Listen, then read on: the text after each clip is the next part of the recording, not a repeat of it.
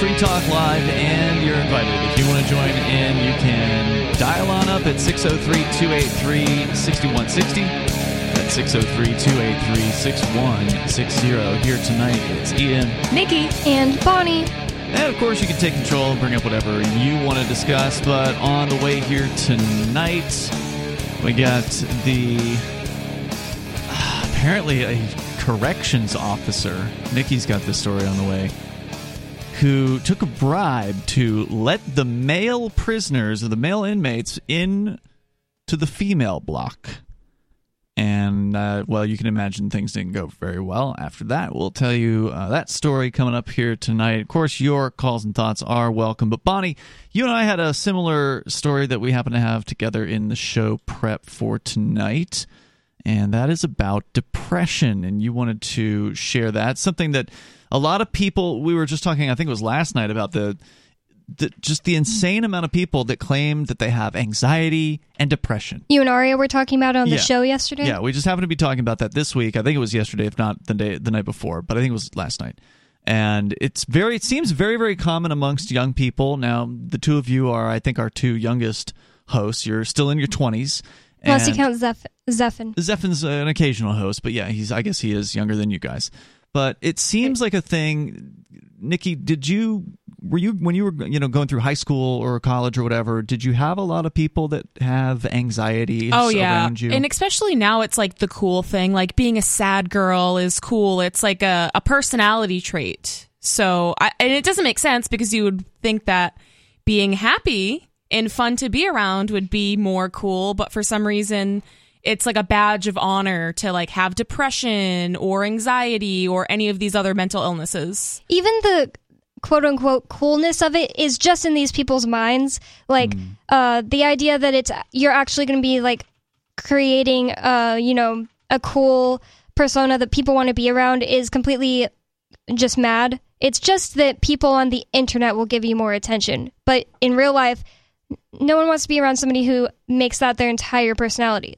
Like Nikki said, like it is actually, the opposite of the truth. Is it true that no one wants to be around them? Because, I mean, you hear a lot about it. Is it just something people talk about online, or do people actually get together and say, man, I'm so depressed. Oh, yeah, I'm really depressed, too. Boy, it really sucks to be depressed. And talk about their, how awful life is. I can't imagine that those people are not doing that in real life as well. They probably are, and I know self-harming's a really big thing now, and it's kind of seen as like a cool thing to do, so sometimes like cliques of it's usually girls, but sometimes guys too, will like, cut themselves together? Well, maybe not together, but they'll be like, oh, well, I see that you have cuts on your wrists, and I do too, so like now we're gonna be It's like, it's a weird thing, like back in the day it was the Blood Brothers, where you would cut the palm of your hand and then put your blood together. It's kind of like that.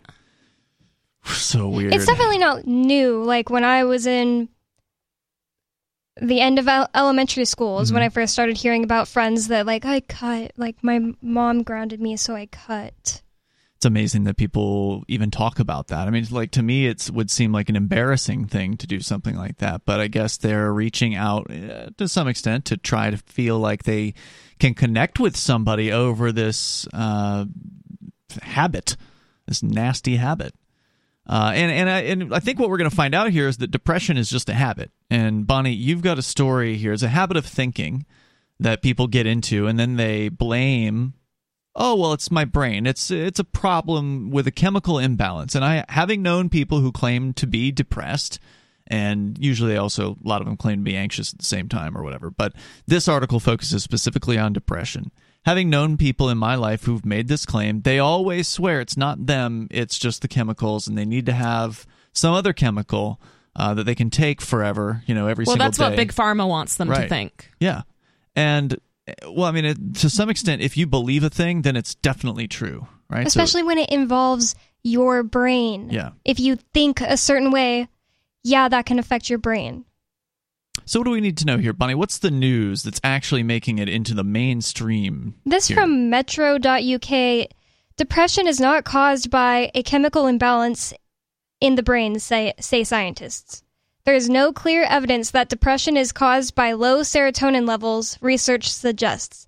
The new review, which analyzed existing studies, suggests the condition is not likely caused by a chemical imbalance and calls into question what antidepressants do. So, like, one of the I posted about this on Twitter, and one of the pushbacks I got about it was, oh, well, this isn't, I don't know how to explain it, but somebody said that the people who, I don't know the facts, so off the top of my head, but the people who did this study work for some kind of PAC or something that is against antidepressants. But all they did was review existing studies. So it's not like they went and made a new study that was, really pushed on their side to make it like, oh, it's just going to show up to show that what we believe. It's reviewing studies that already happened. Well, are they making money off of it? Like, what would their incentive be to lie about this, where pharmaceutical companies absolutely are making millions and millions and millions of dollars by telling people that they have a chemical imbalance in their brain. There's no way to fix it through meditation, through different thinking, through like healthy habits. The only way to fix it is to take our drugs that are very expensive. Forever, the rest of your life. I mean, it's probably more like billions a year. I mean, millions is really on the small side. If you think about COVID and all that, and the multiple tens of billions or hundreds of billions they've made off of that, depression is, it's got to be huge. The amount of people I know that have been on them is like, I don't know, like it seems like half of the people my age. Yeah, it's not small. What else do we need to know? This page keeps moving itself. Okay, researchers say their findings are important as studies show that as many as 85 to 90% of the public believes that depression is caused by low serotonin or a chemical imbalance. Most antidepressants are selective serotonin reuptake inhibitors, SSRIs, and were originally said to work by correcting abnormally low serotonin levels. There is no other accepted way by which antidepressants affect the symptoms of depression. Lead author Joanna Moncrief, a professor of psychiatry at UCL, so, she's a professor. It's not like she's a quack. I mean, professors can be quacks. But it's not like she's just some mom who hates some antidepressants. Random person, Mm-hmm. Is a consultant... Well, just hold on. As they point out here, if 85 to 90% of the public has this belief, which of course has been parroted by mainstream media, has been parroted by the feds doctors, online, you name it, for probably decades now. So that's why it's 85 to 90%. Anybody that goes against that is going to get significant pushback. There are going to be people, not just the pharmaceutical industry, but the true believers, the people who have always been told that this is true, that that's what they believe is true, and they could not possibly be led to this. Cognitive dissonance is a tough thing, right? Like cognitive dissonance, the idea that people push back naturally. It's just sort of a human thing to do. They push back against any evidence to suggest that they could be wrong about something. And it's one thing to have cognitive dissonance when it comes to, say, like a political belief, because usually that's referring to something outside of you. Even though you have the belief, it's about a political party or it's about an issue or something that's going on, usually external to you. And so you can eventually, with enough evidence and some peer pressure or whatever, you could change that belief, and it's not going to shock you to your core, I don't think. But to come to the conclusion that you've been wrong for your entire life, or however many years you've had depression, quote you've been unquote, wrong and lied to. Yes, and you believe that, and you believe that for so long. You believe that this is your problem, that is your brain that has a chemical imbalance. To come to that conclusion, to get over that particular form of cognitive dissonance, must be even more difficult. Well, what it really does is it takes the responsibility out of it. So people need to take self-responsibility for their own thoughts and their own lifestyle choices. Mm-hmm. So when you tell somebody who firmly believes, I have a chemical imbalance and I need to take these drugs to feel better and it's not my fault, once you try to give them the responsibility of their own treatment, that's very confronting for a lot of people. Yeah, that's a really important point. A lot of people want to blame somebody else or something outside of their control. And I think what you're going to get to here, Bonnie, is that the people that looked at these studies are saying, well, maybe, and I don't know if they come to this conclusion, I've not seen this myself, but maybe it can be something that an individual can just fix on their own without chemicals. More coming up.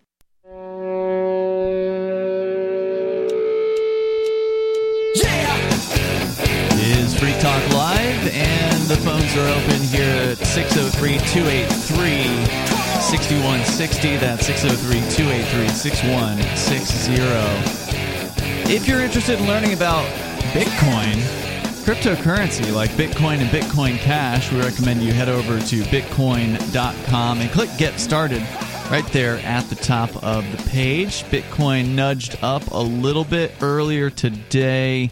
It is now at 22,800 and change for one Bitcoin. But remember, you don't have to buy a whole Bitcoin if you want to get into cryptocurrency. You can buy a fraction of it. You can buy $50 worth, $20 worth. It just depends on, what you are willing to put up there and potentially lose, because, it is a risky thing. You do need to learn some things about it. Although over time, most people who have gotten into it, anybody that got into it prior to the year 2020 is probably up compared to where it is today, because it's only down from its high last year, but it's still higher than it was in the first 11 years that it existed. So you have to zoom out whenever you're looking at the price changes on Bitcoin to get a perspective on it. But go and click Get Started at the top of the page, and you'll start learning about some of the basics about cryptocurrency and what makes it different from the old government monies and the bankers' monies that we've been used to for so many generations. Once again, bitcoin.com, click Get Started at the top of the page. You're never too late to get into the world of cryptocurrency.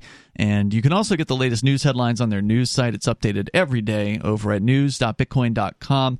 Bonnie, you are sharing with us what they call I believe, a meta study, which is a study of studies, where they look at, I don't know how many studies, but they looked at multiple studies, and surprise, these researchers found that apparently depression is not actually caused by low serotonin levels, which is, of course, the standard viewpoint about depression. And they say, according to their findings, 85 to 90% of the public believes that depression is caused by some sort of a chemical imbalance in people's brains. And they're saying not so fast.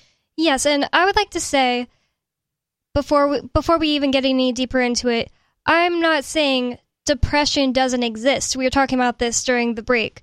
Yeah, sure. I think that people can be depressed. I think that this study is good news for anyone who feels that way, because it means that you're able to help yourself. You're able to get completely better, not go on a pill that you're paying for the rest of your life that makes you numb to human emotions, which are an important part of growing as an individual, healing our world together. Speaking of people who are numb to human emotions, aren't like almost all of the school shooters on these drugs? Yeah. Yep. Well, you should see the side effects of SSRIs. It's homicidal thoughts, suicidal thoughts, increased depression. So I just don't understand why they're even giving them to people when homicidal thoughts is a possible side effect. And some of them that aren't as nasty but still bad. I always tell this story of a friend of ours who was a co-host here on Free Talk Live in the early days. His name was Mike. And he was on, I forget which one, or more than one, or whatever. He was on one of these things. And he said it made him break out all over his back, like acne on his back all over the place. It killed his sex drive as well. And so, even if he had a sex drive, he had acne all over his back, which didn't make him feel particularly attractive in that particular case. And it's just like, how is that not causing you to have depression, right? Like, now you have no interest in sex, and you are really unattractive as a result of taking these pills. That's helping? It wouldn't have been any better to just, go change your friendships, change your lifestyle, go outside more, take more walks, get a dog. Yeah.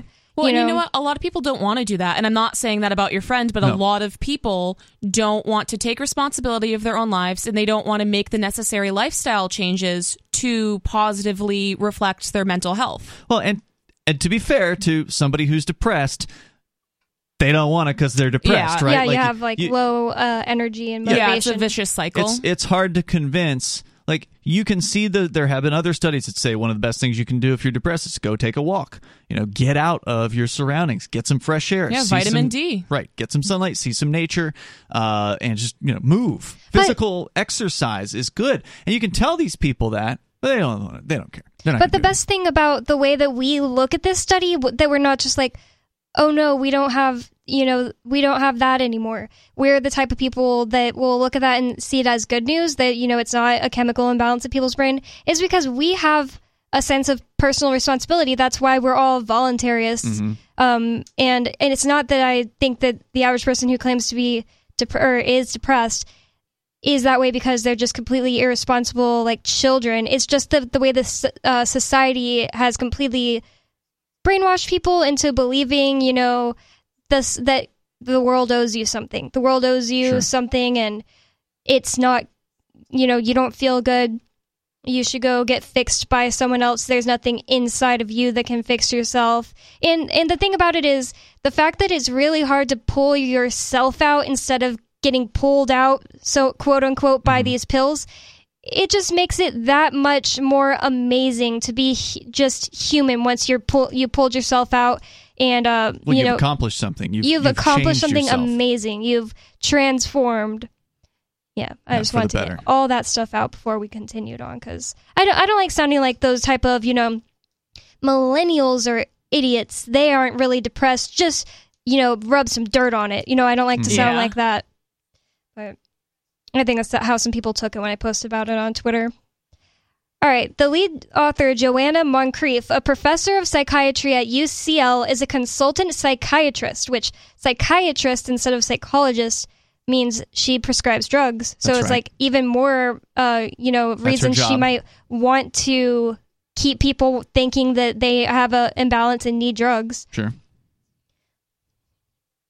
Well, and she probably has a lot of experience with it, too, because she sees people, she works closely with them, so she sees the effect of certain antidepressants. Oh, yeah. It says she is a consultant psychiatrist at Northeast London NHS Foundation Trust. She said, quote, "It is always difficult to prove a negative, but I think we can safely say that after a vast amount of research conducted over several decades, there is no convincing evidence that depression is caused by serotonin abnormalities, particularly by lower levels or reduced activity of serotonin. The popularity of the chemical imbalance theory of depression has coincided with a huge increase in the use of antidepressants. Prescriptions for antidepressants have risen dramatically since the 1990s, with 1 in 6 adults in England and 2% of teenagers now prescribed an antidepressant in any given year." I'm surprised it's that low, honestly. I mean, I feel like... is that just England? Because I feel like that's way bigger. I mean, but they're both Western societies, so we could presumably extrapolate that there's similar levels in the U.S., but maybe it is much worse here. I don't know. That'd be something worth looking into. I feel like it's more than that. But then again, 1 in 6 is also a fairly large number as far as adults. She continues, "Many people take antidepressants because they have been led to believe, their depression has a biochemical cause, but this new research suggests this belief is not grounded in evidence." Professor Moncrief added, "Thousands of people suffer from side effects of antidepressants, including the severe withdrawal effects that can occur when people try to stop them. Yet prescription rates continue to rise." Yeah, they say this is something you should not quit cold turkey, right? Oh, no, yeah. And if you've been on it for a certain amount of years, like my old friend who I'm not friends with anymore, was on Zoloft since she was 10, and she's 2 years older than me. She believes, I don't know if it's true, that she can never go off it or she'll die. I mean, that's what the doctors say. That's awful. What? I think it's child abuse to put your kids on antidepressants at 10 years old. That's insane. The number is 603-283-6160. You want to tell us your depression story? Do you feel like your country no longer holds your values? Have you dreamt of a place where liberty-minded people can come together and leave government overreach behind? There are many people just like you that are discovering FreePrivateCities.com. They start at FreePrivateCities.com and connect via the social media links shown there. All skills will be needed when the first of the Free Private Cities open. It's sooner than you think. Stop arguing and build FreePrivateCities.com. FreePrivateCities.com.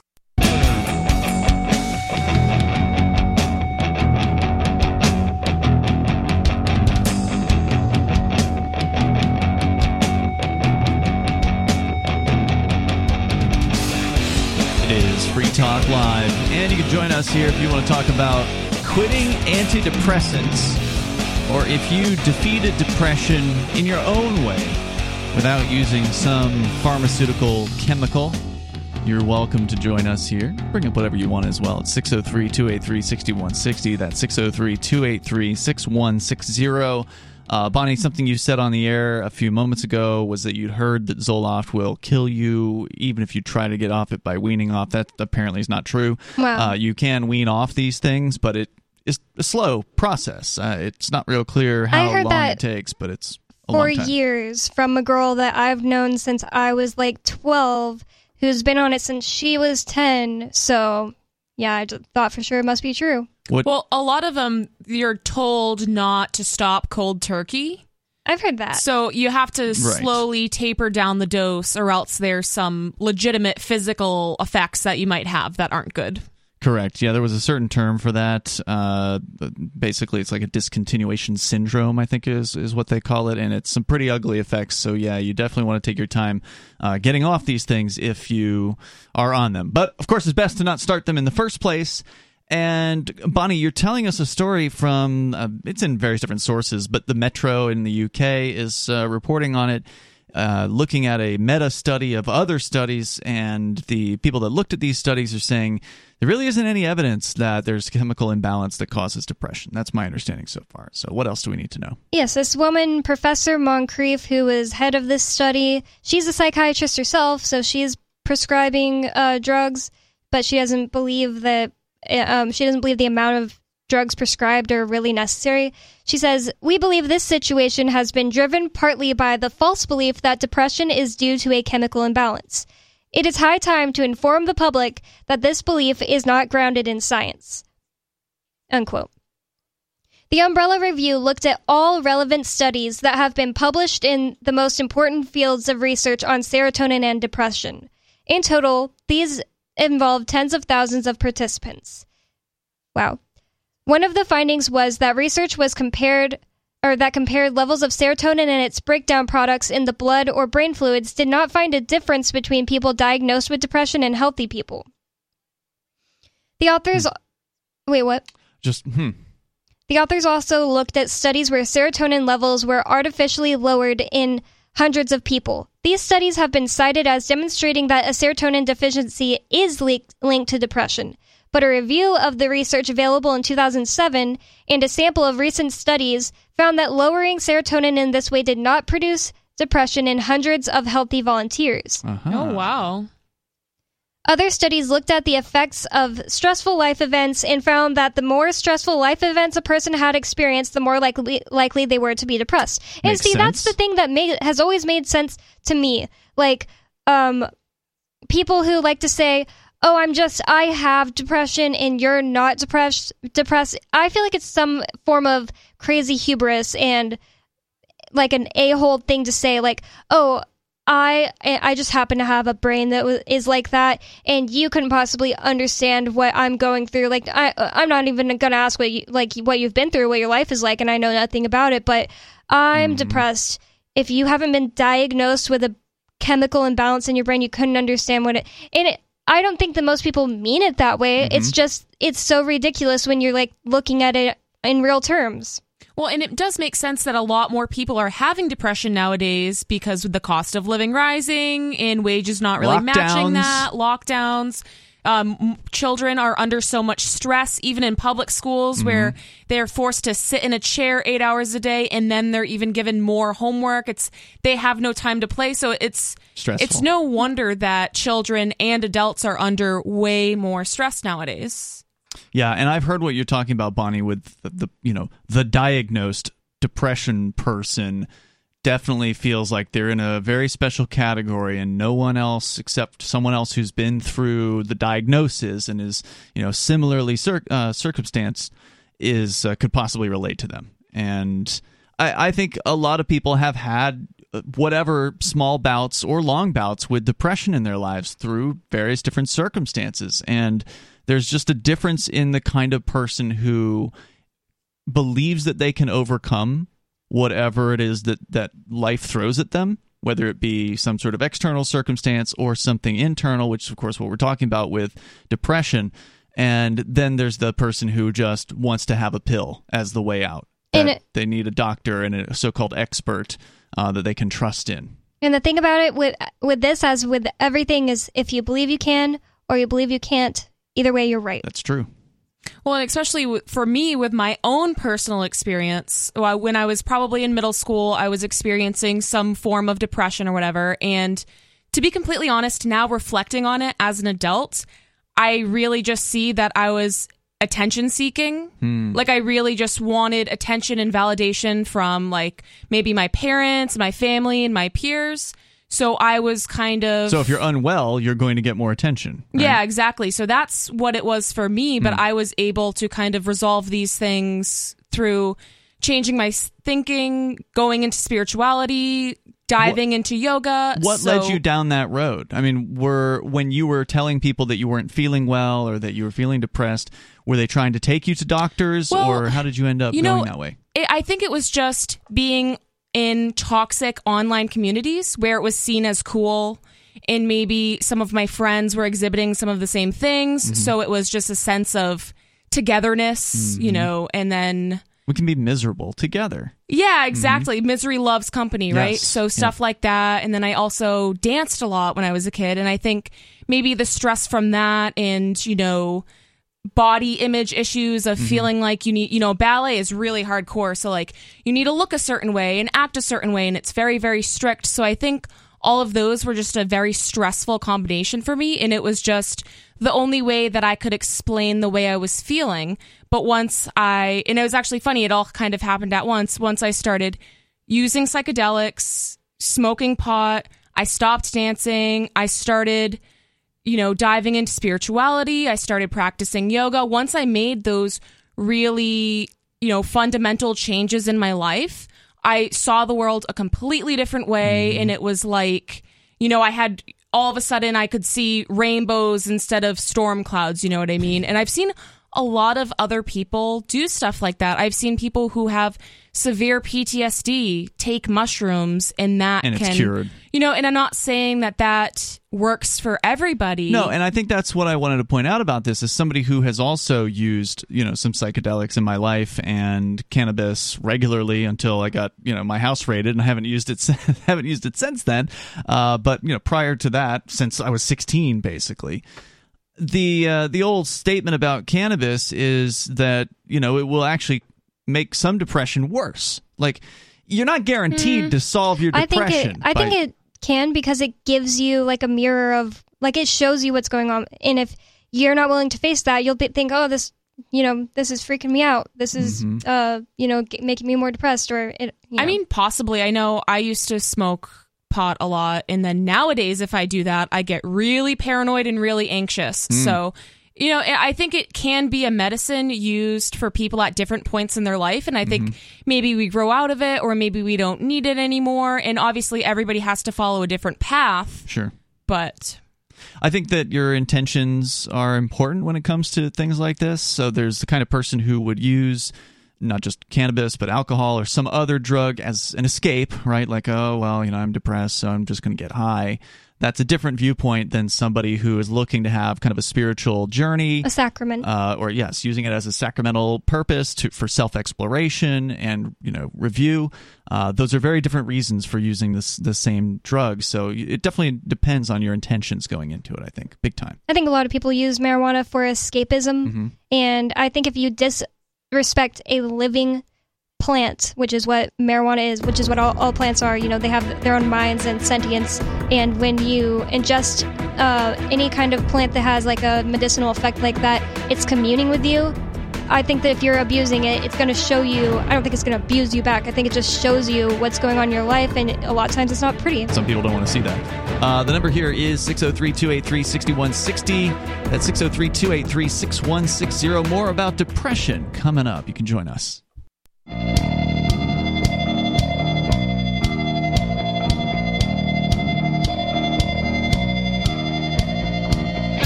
It's Free Talk Live, and the number, if you want to join us, 603-283-6160. Maybe you want to tell us your story about how you were on some of these SSRIs, the selective serotonin reuptake inhibitors, and you got off of them, and you managed to beat depression in your own way. Or maybe you never even got on them in the first place, and you have a story about how you got through depression and bested it. and now you're a more positive person, or whatever your story is. Feel free to give us a call. The number is 603-283-6160. That's 603-283-6160, because what you're sharing with us, Bonnie, is a major study of other studies. So a meta-study, as they call it, looked at hundreds or whatever. They looked at studies that totaled tens of thousands of patients, and over a series of, probably some decades here. And they went back and they found out that there's just no evidence whatsoever that a chemical imbalance is the cause of depression. And this is a shocker for a lot of people out there, with upwards of 90% of Americans, people in general, that believe that depression is just a chemical imbalance. You just need to take a pill to solve that problem. And I've never wanted to get into like an argument with people about this. I've always just held my tongue, because I've always just had like kind of an intuitive belief that there's no way it's an incurable and it's just in your brain. That it's the pharmaceutical companies that are pitching a product. Yeah, well, it's kind of a sensitive subject too. Exactly. So, but the thing is, you wouldn't say that, because as soon as you said anything to somebody, if you were going to say, why don't you try meditation? They would get insulted. That's right. And they would say, it's not that easy. I have a chemical imbalance. Like, that's their, the doctors told me. That's their, like, no more talking about it phrase is, it's a chemical imbalance. Well, and you know what? I've stopped trying to play the hero with people. I'm just done playing that game. I've tried to help people and share my story with them and say, hey, like, here's what I've done to cure some of my depression and anxiety, or, these things worked for me and other people. When people just don't want to hear it, they don't, I'll share with people, but it's, there were so many people because yoga really, really worked for me. I mean, it just really changed my life. So there were some people who I knew were really depressed that I reached out to them and I'm like, listen, I'm going to save you. Like, I'm going to save your life. Like, this is, I got really excited about it. And then I realized you can't hero people. They have to do it themselves, and they have to be ready for it. So. Yeah, because there's no outside source. There's no magic pill that'll make your life better. There's, not another person getting in a relationship isn't going to fix your life. You have to fix it yourself. Well, and you know what? Even if I did conduct a yoga class or like shared meditation with somebody, that wouldn't necessarily help them, because like you said, you have to be on that level yourself. So even if you're doing these practices, unless you're in that mindset and ready to really dive into it and do the true inner work that it takes, it's just not going to work. You have to want to change, to be able to change yourself. Did they learn in this study? They were talking about, right before the break, that other studies looked at the effects of stressful life events and found that the more stressful life events a person had experienced, the more likely they were to be depressed. And it says, one early study found a relationship between stressful events, the type of serotonin transporter gene a person had, and the chance of depression. However, larger, more comprehensive studies suggest that this was a false finding. These findings led the authors to conclude that there is, quote, no support for the hypothesis that depression is caused by lowered serotonin activity or concentrations. Some evidence suggests that believing low mood is caused by a chemical imbalance leads people to have a pessimistic outlook on the likelihood of recovery and the possibility of managing moods without medical help. It's pretty obvious to me. It's just all through. They put it all out there. I am amazed that this information is actually hitting the mainstream media, because this is in a lot of different this study. I mean, there's also hit pieces coming out. Somebody linked to me. Sure. Look at this, and it was Vice, like that's some kind of authority.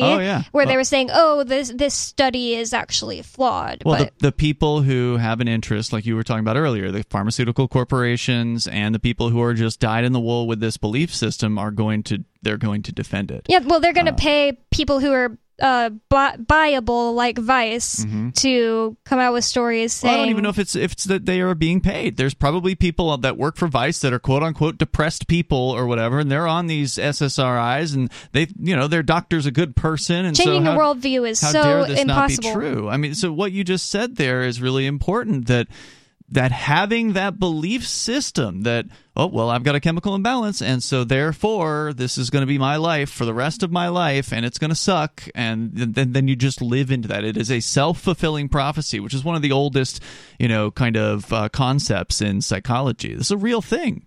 People believe themselves to be a certain thing, and they never change that, and that's the way it is. That's and what they they can change become. it. They could change it. That's what I think that's what they're trying to say in this article here. Well, and imagine how different the world would be if doctors were using diet and lifestyle changes instead of drugs to help cure people's depression and anxiety. Yeah, but then they wouldn't get that really nice cruise from the pharmaceutical Exactly, company. yeah, they wouldn't get the kickbacks. Mm-hmm. Says, according to the research, there is also evidence from other studies that people who used antidepressants had lower levels of serotonin in their blood. The scientists say this indicates that some evidence was consistent with the possibility that long-term antidepressant use reduces serotonin concentrations. Whoa, wouldn't that be a shocker? That using these pharmaceuticals that are supposed to help you are actually Giving you making the issue. Well, worse. it's fine. They'll just give you more drugs. Mm-hmm. Oh, yeah, there's a drug for that, too. There's a drug Right. to fix the side effects of the last Right. drug. Oh, God. This may imply that the increase in serotonin that some antidepressants produce in the short term could lead to compensatory changes in the brain that produce the opposite effect in the long term. Wow.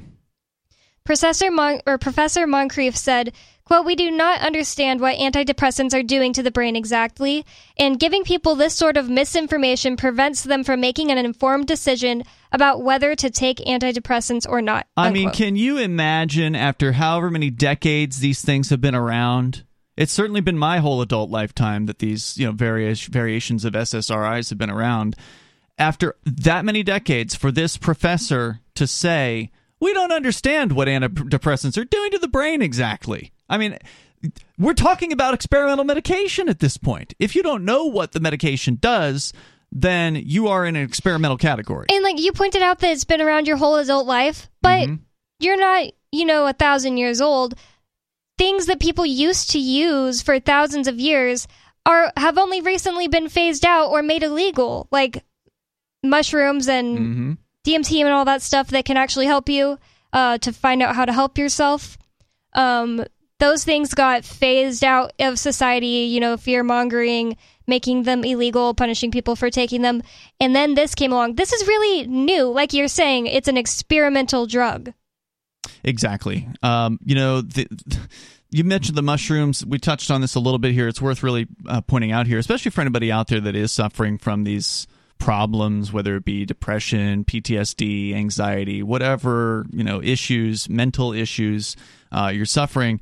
It may be worth it to look into the therapeutic use of psilocybin-containing mushrooms, MDMA, perhaps.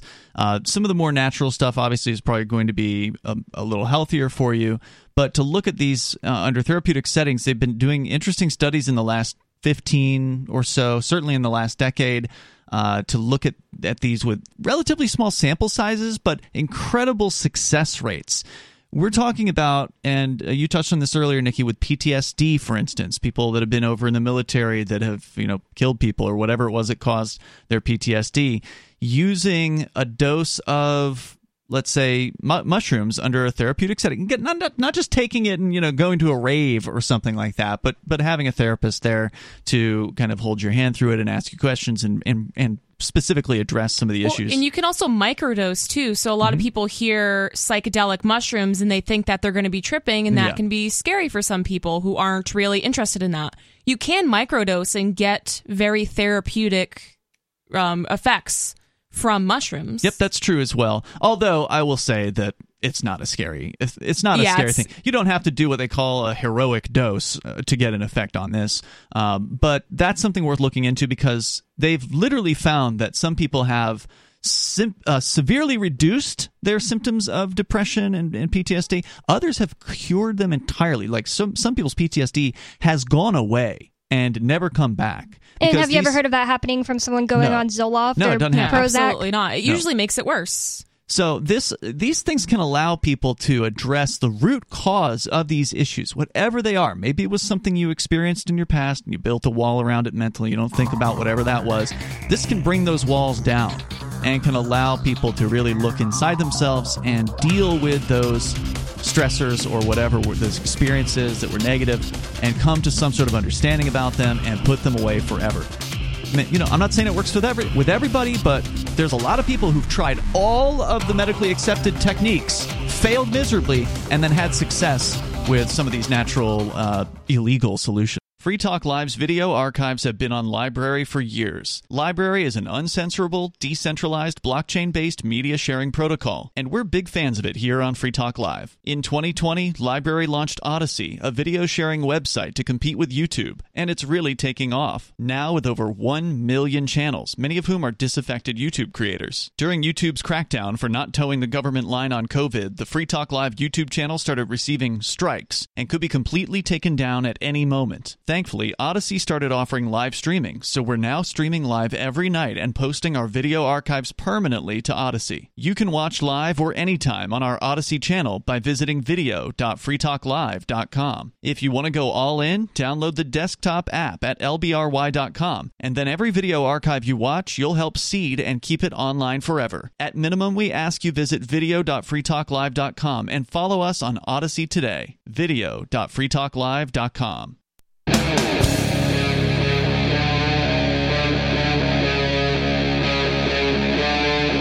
Free Talk Live. It's Free Talk Live. We're kicking off the second hour here.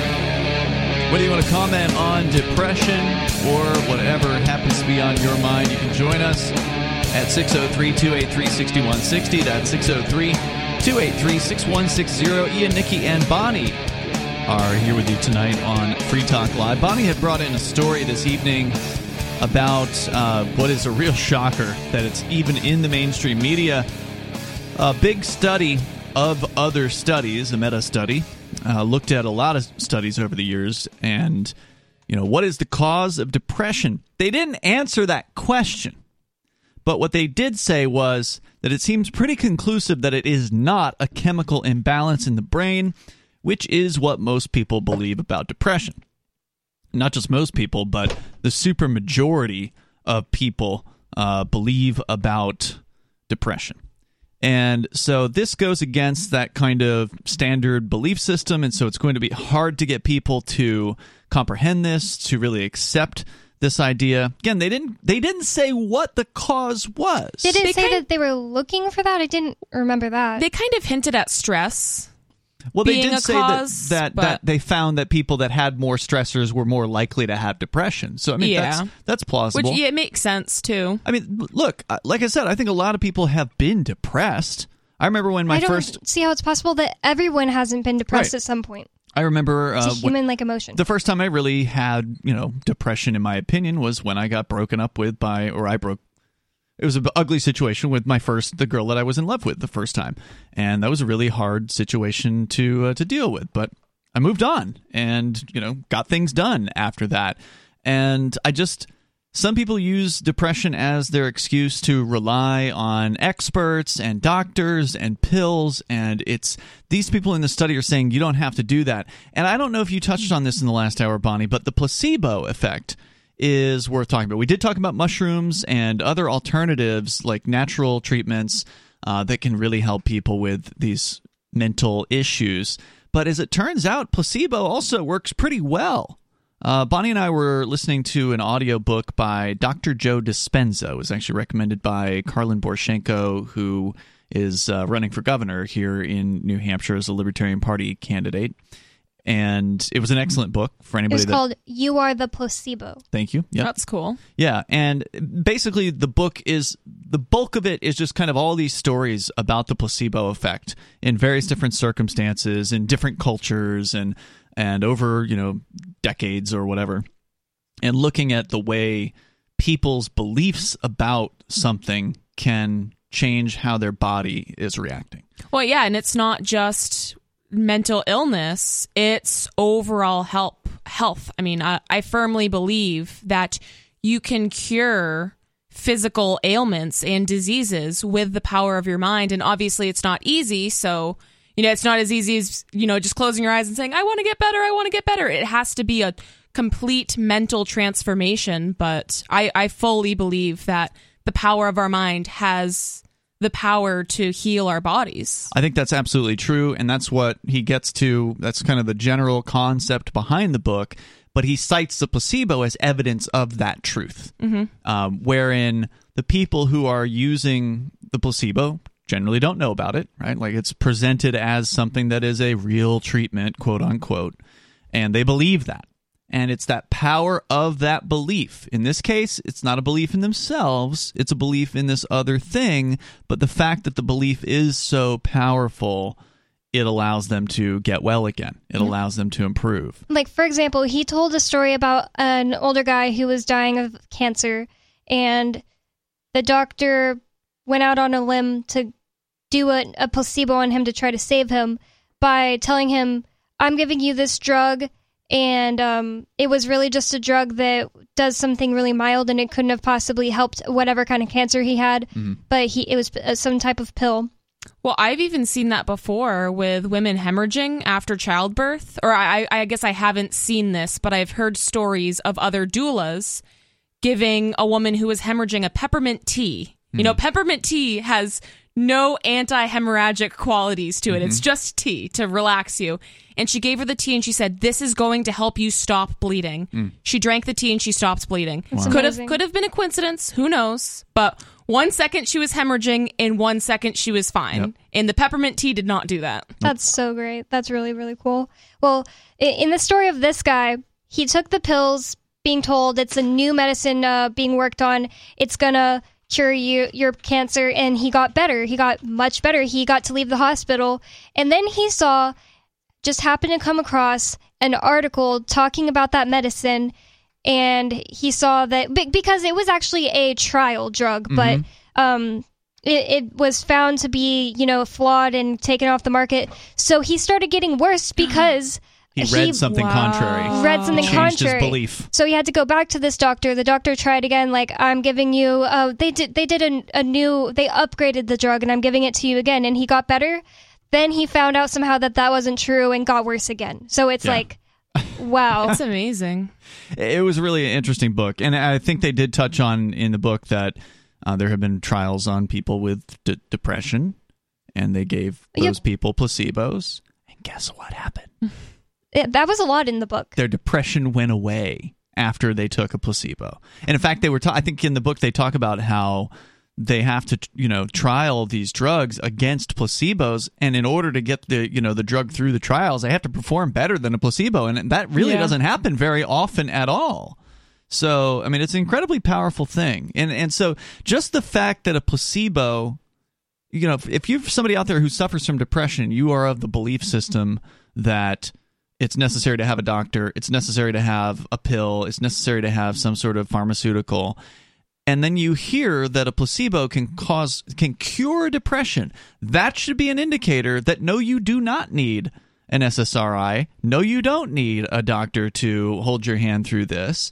And you don't need to go through this sort of traditional medical path that never ends and is just ever, endlessly prescribed medications. And I just can't even imagine going down that road, but there's so many people. So just take it under advisement that if the placebo can cure depression, then depression can be cured without drugs. Because remember, a placebo is just a sugar pill. That's all it is. Speaking of the peppermint tea, it makes me think about all the people who report amazing transformations in their health from things like essential oils. Like, there's not very much evidence that those things actually work, but there are people that swear by it. Sure. So they probably read somewhere from someone else, peppermint tea or something can do X, and believe they believe it, and then it works for them. Yep.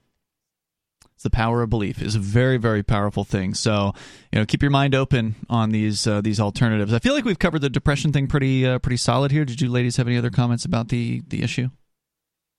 Not in particular. The number 603-283-6160. You're still welcome to call in and share your story. But Nikki, you had a crazy story. So I do. Going from being really positive into just an absolutely horrifying And I circumstance. hate bringing stuff like this in, but people need to hear what is going on Behind the bars of a jail in this case. Where did it happen? What do we need to know?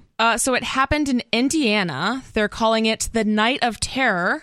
A lawsuit alleges female inmates were sexually assaulted for hours in an Indiana jail. Oh my God. And it just keeps getting worse.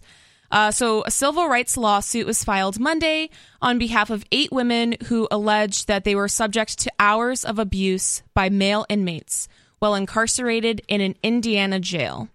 On October 24th, 2021, the suit says, Clark County Jail officer David Lowe gave 2 male inmates the keys to the female housing areas of the jail. Wow.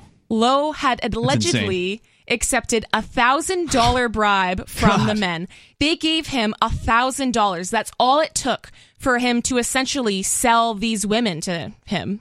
This is insane. I mean, look, I get it that people feel like they don't make enough money or whatever. I'm sure they get, by the way, around here, the corrections There's officer... nothing that's going to change your life with $1,000. No. Yeah, like $1,000 bonus, and especially to do something like that. And the idea that you wouldn't get caught at this, I mean, beyond the horror of what we're going to find out happened, you're in a jail. I mean, you are surrounded by cameras. Forget whether or not he would get caught by humans. The idea that he really believed that he's that type of a person that he would do that and he can live with himself just shows the type of people that work in jails. Yeah, that's true.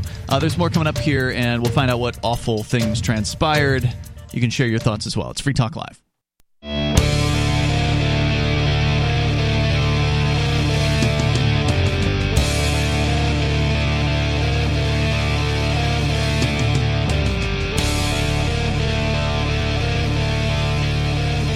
Free Talk Live.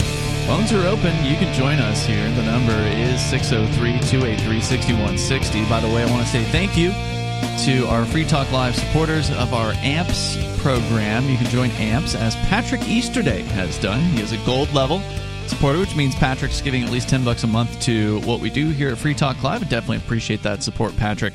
And you can do as he has done. Although we only asked for 5, he's done 10, so definitely appreciate that. But if you've got $5 that you want to send towards our efforts of spreading the ideas of freedom, liberty, peace, you can do that over at amps.freetalklive.com, amps.freetalklive.com. As we are going to go into your calls and thoughts here, we're going to get deeper into what is sounding like a really ugly story out of Indiana, where a jail guard accepted a $1,000 bribe from 2 inmates. I'm presuming he got paid outside of the facility, because the odds that the inmates would have $1,000 cash on them. Maybe they were like somehow selling drugs. I don't know how cash gets in there. It's highly unlikely. I mean, anything's possible, right? Like, it could be true. You're more likely to see things like drug dealing going on in prisons. Usually when you're dealing with the jail, in a lot of cases, you're dealing with people who haven't even been sentenced yet. And a lot of those people don't want to take extra risks, like catching extra charges. So the idea that these 2, I'm guessing, were sentenced people. But if you're in jail, you're usually only sentenced for up to a year. So it's like, it's insane. Well, I think that might be different in different states.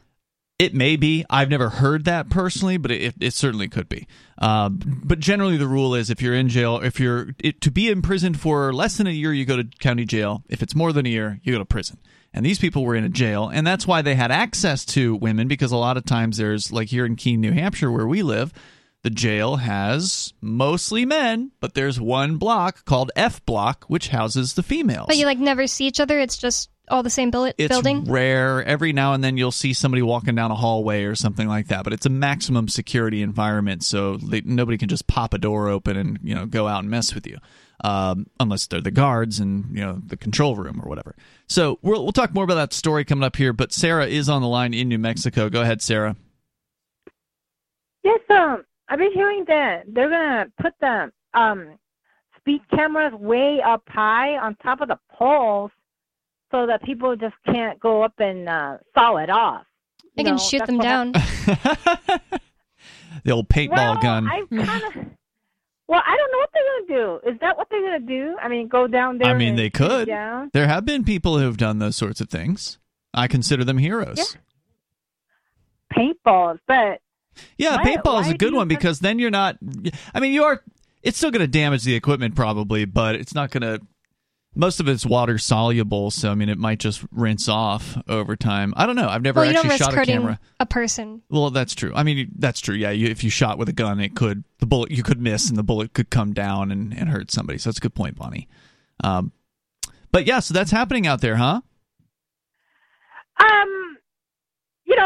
I called the mayor's office and said, are you going to continue the speed cameras just because somebody just sought it out? Is that going to be the end of it? So So it looks That'd be like awesome. they will put them back up wherever they're drag racing and speeding and whatnot. So they will do it. See, the only I problem didn't realize that. Sorry, I didn't realize the part of this story, Sarah, that somebody already went and saw And sawed it your down. That's pretty precious funny.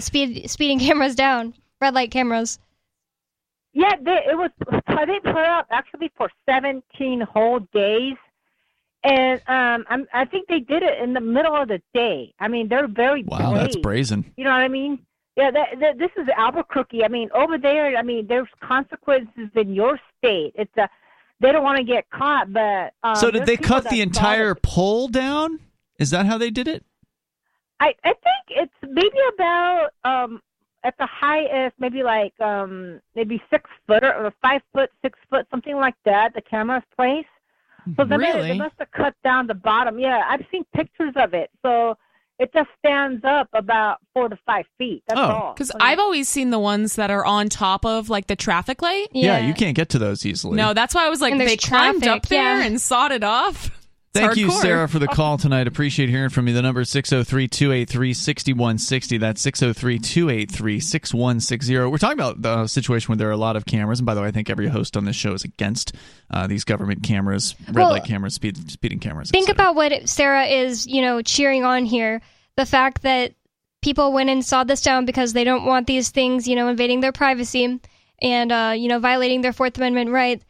And Sarah thinks it's a win that the government is going to spend more money to put That's them up right. higher. And these people are going to easily be able to still get them down. Well, it sounds like she's terrorized by just the thought of people speeding and being in cars because it's all she calls in about. I mean, every she once does. in a while She calls there's about other different things. Every once in a while, but that is It's like certainly her main focus. main thing that she does not like. Well, she thinks she has a great point for her ability to be able to control people. And That's what she likes about it. And she does make it sort of, it's not her point, but it is an important thing to take away from this is whenever you destroy, if someone destroys something like this, like, yeah, go, but then it's just the taxpayers who are on the hook, Yeah. of course, for fixing this. And now, as you point out, they're going to be putting more taxpayer money in not just buying a new camera, but buying a bigger push-up pole to put the camera up on. And so, it's probably going to cost 5 times as much as the original installation. So And that if is the people went downside. out in the daylight, it's going to happen again. And sawed it down last time. However they're going to get it down is going to change, but it's going to happen again. Yeah, my favorite was the guy I think he was in Arizona. He used to call himself 4409 on YouTube. I don't remember where the number came from. It had some kind of significance. And he used to do like some pretty fun YouTube videos. And one of them, I don't know if it was him or his friend or whoever, they dressed up as Santa Claus. They had a big Christmas gift box. It was an empty box that had no bottom on it. And it was like a big bow on it. Looked like it was gift wrapped. And they put it over top of one of the speeding cameras. So they got like a big ladder. And so you got That's video really of Santa funny. Claus going up, putting a big wrapped gift box over top of the thing. And that's a good one because it doesn't disable the thing. It That is a disables great it, one, but it yeah. doesn't break it. Yeah. And so it only happens for as long as it takes the fire department or whoever to come out there and undo it. But it makes some pretty hilarious video. So if you can get creative with it and not cost the taxpayers something, but still get all the rah-rahs from people driving by or watching it on YouTube, then that's a pretty good idea. The number here is 603-283-6160. So, Nikki, let's go back to this awful story that you just began telling us out of Indiana. So at Clark County Jail in Indiana, Officer David Lowe gave 2 male inmates the keys to the female housing areas of the jail. Lowe had allegedly accepted a $1,000 bribe from the men. A group of male inmates then allegedly proceeded to rape, assault, harass, and threatened female inmates for several hours. Wow. In what the lawsuit calls a night of terror. No jail officers came to the women's aid during this time, so they just let it happen. Wow. So it sounds so like they were multiple all people. in on it. Yeah. This is insane. I mean, like, I guess jails get run differently in different places, right? I've only been to jail in New Hampshire. I've been to 2 different jails in New Hampshire. There's one that's particularly bad here. Thankfully, I've not been to that one. That one's in Manchester. But the 2 I've been to are maximum security installations. Not even the guards themselves can just let themselves out of a cell block. There's no key that gets you out of the cell block. you have to be buzzed out of the cell block by some guy watching video monitors with remote access to a magnetic lock that lets them out. This jail sounds like it's straight out of like 1960 or something, and that's insane. There's more coming up. On Free Talk Live, we're bringing people to the ideas of liberty every day. From wrestling superstars like Glenn Jacobs. You guys really are having an impact, I believe. Like I said, a lot of where I am now is due to listening to Free Talk Live. You changed my mind on some very important issues years ago. To random people tuning in on the radio. I was kind of stuck in the left-right paradigm. I heard your show by chance on a Saturday night. From there, I went on, joined the Free State Project, and become an amplifier. So, I mean, that's really the reason why I amp is because I know that if it wasn't for you guys being on as many stations as you are, I never would have found the ideas of liberty. You can help more people hear the message of liberty by joining Free Talk Live's AMPS program on Patreon for as little as $5 a month. And you'll get access to special perks. Visit amps.freetalklive.com, amps.freetalklive.com.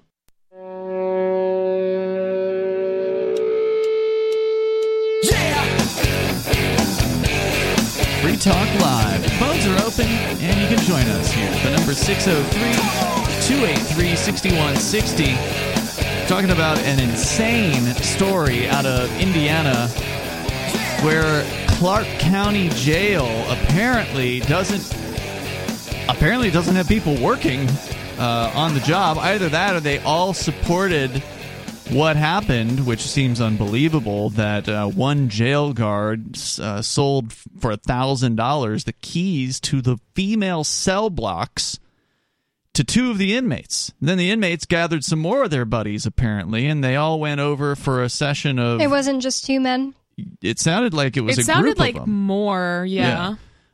So they then gathered some of their buddies, and they all went over to the female block and just did whatever they wanted to do for a period of, what was it, like several hours? Several hours, yeah.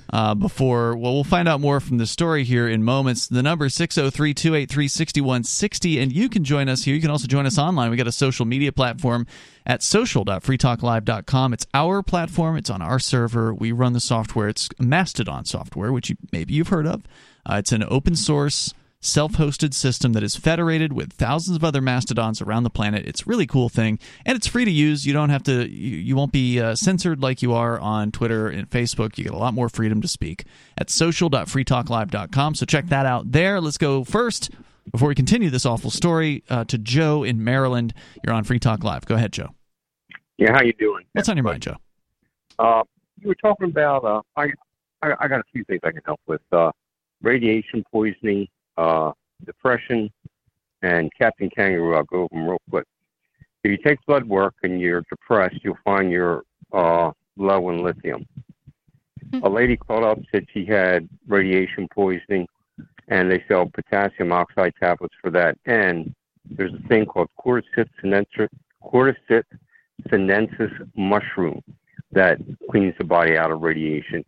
Matter of fact, you're supposed to take that before you have any MRIs, X-rays, and stuff like that, and it'll have less effects on your body. Could you repeat the name of the mushroom?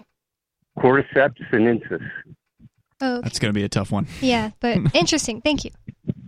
And Major Payne called up a couple weeks ago and said Bob Crash and Captain Kangaroo was caught saying that ought to hold a little beast for the night.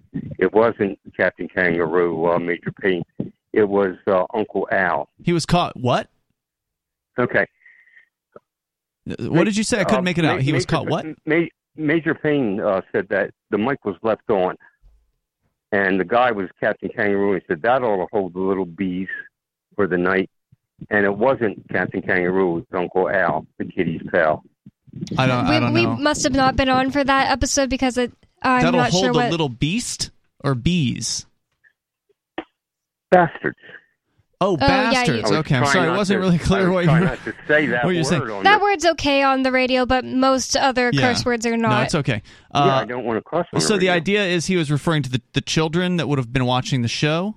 Right. See, It was back in the 50s. He said it was Captain Kangaroo. It wasn't Captain Kangaroo. It was Uncle Al. And who was Oh, Uncle okay. Al? And Was actually, that another character on the show? I've never seen the program. It was a different show. It was back before you guys were born. I see. Okay. And Yeah. was And Uncle Somebody Al... listening knows what you're talking about. And the Uncle Al show, was this a live show? Otherwise, did they... Yeah, for the kids. You go on the TV Wow. and, have, for the kids. And What happened to Uncle Al after that? Did he, he got fired immediately. And Paul Lynde used to do the satire of Uncle Al, the kiddies' pal, on Rowan and Martin's Laughing.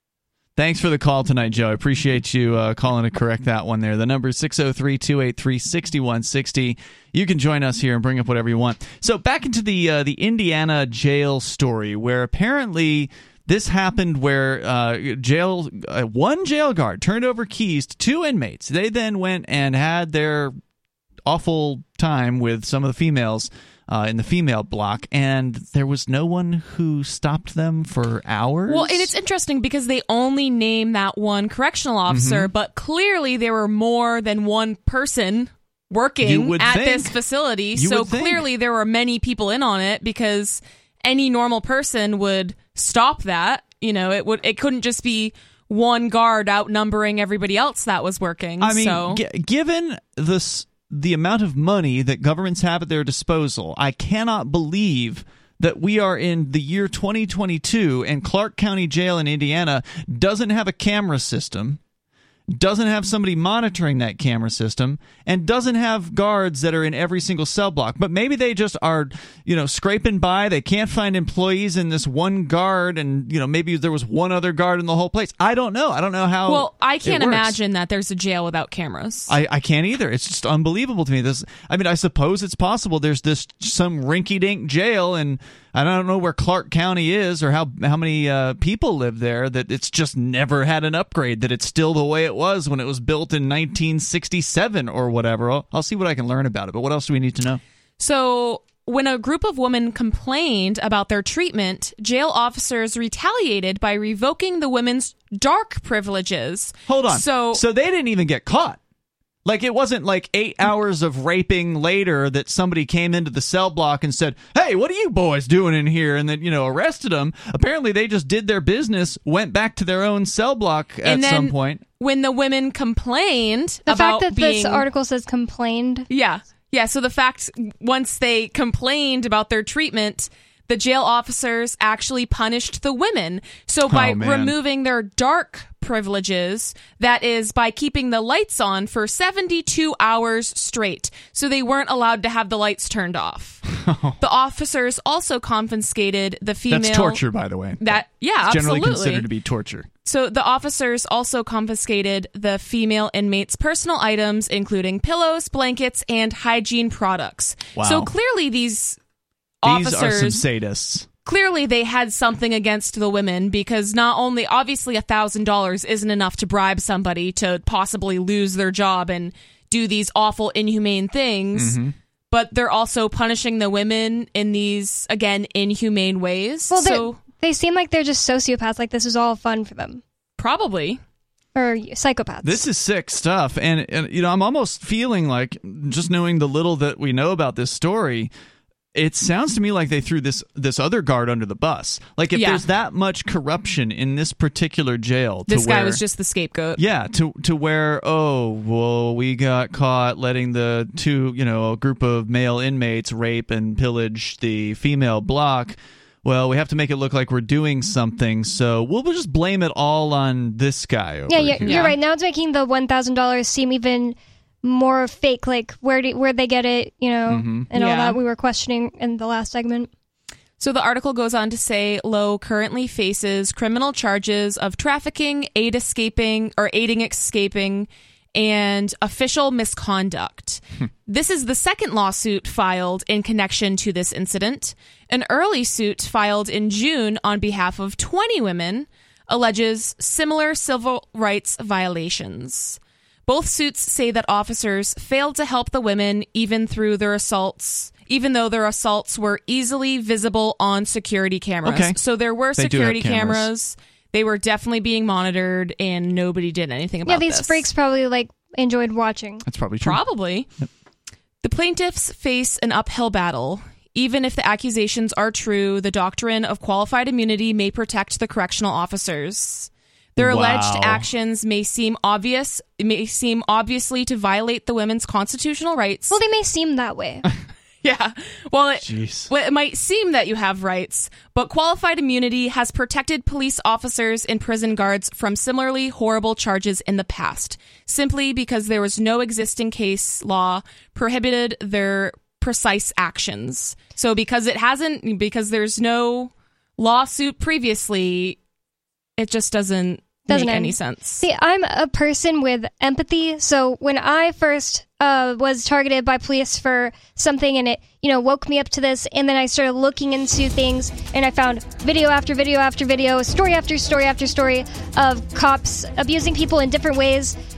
I just couldn't believe that people didn't want to abolish the police right then when, I first started getting into this in 2016.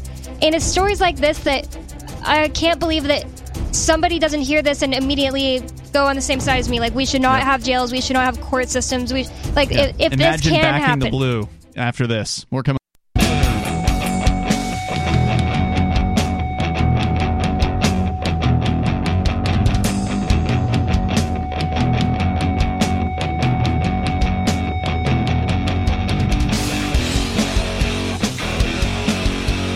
This is Free Talk Live, and you can bring up anything you want here. This story, by the way, about this jail, Clark County Jail in, apparently it's like the southeast corner of Indiana. I did look it up. Population of Clark County is about 118,000 as of 2019. So, I mean, it's not the smallest county. And you said Indiana? Uh-huh. But I don't recognize the cities, the quote-unquote cities here. Charlestown and Jeffersonville, those don't strike me as... Those are towns in every state, probably. Yeah. So it isn't the biggest county in Indiana by far, I'm sure, but it's no slouch as far as, it's not small. Not to be confused with Clark County, Nevada, which is where Las Vegas is. Yeah, much bigger there. So it's Ian, Nikki, and Bonnie in the studio here tonight. Nikki, you're sharing with us this disturbing story, and I just was doing a little more digging to see what else I could learn about it, because it's just unbelievable that multiple men apparently bribed a guard at Clark County Jail, Indiana. Allegedly. Well, right. They haven't proven that yet, but that's the allegation. Yeah, but for it might $1,000. Be a cover-up is what I'm hinting at. It could be. And then they allegedly bribed this guard, get the keys to the female wing of the jail, and then just let themselves into the female block for some number of hours and do all manner of questionable, horrifying things in there. And then ultimately the jail, according to the story you're sharing with us, which, by the way, where's the report from, if you don't mind? Reason Magazine. According to that report, they're saying that the jail then punished the women after they caught wind of what was allegedly going on.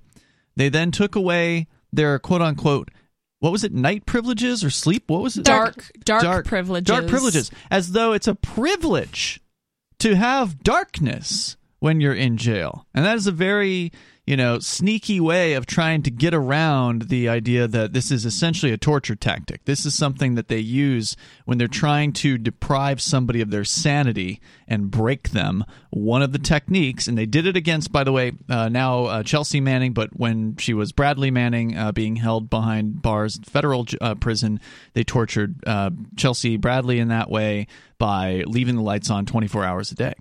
Wow, the whole time that they were in there? Well, I don't think it was the whole time, but it was for some period of time, and it was a long time. It was, some number of weeks, if I recall correctly. Oh, my gosh. And that is a way to absolutely deprive somebody of any kind of sanity, because if you're not on your sort of circadian rhythms, your natural clock, you don't know what time it is at any given time. It's not like there's a clock on the wall. Well, and I think that's the big thing, too, not just sleep deprivation, because I could go to sleep if the lights were on, but it's more the having no concept of what time it is that really drives people crazy. But I'll tell Some you what, people can't, like my mom can't sleep if the alarm clock numbers are like a light is on. Yeah. And I'm that way too, right, Ian? Like if there's it sucks. I can't sleep like that. In the jail that I was in most recently after the Crypto 6 arrest last year was Boscawen, New Hampshire.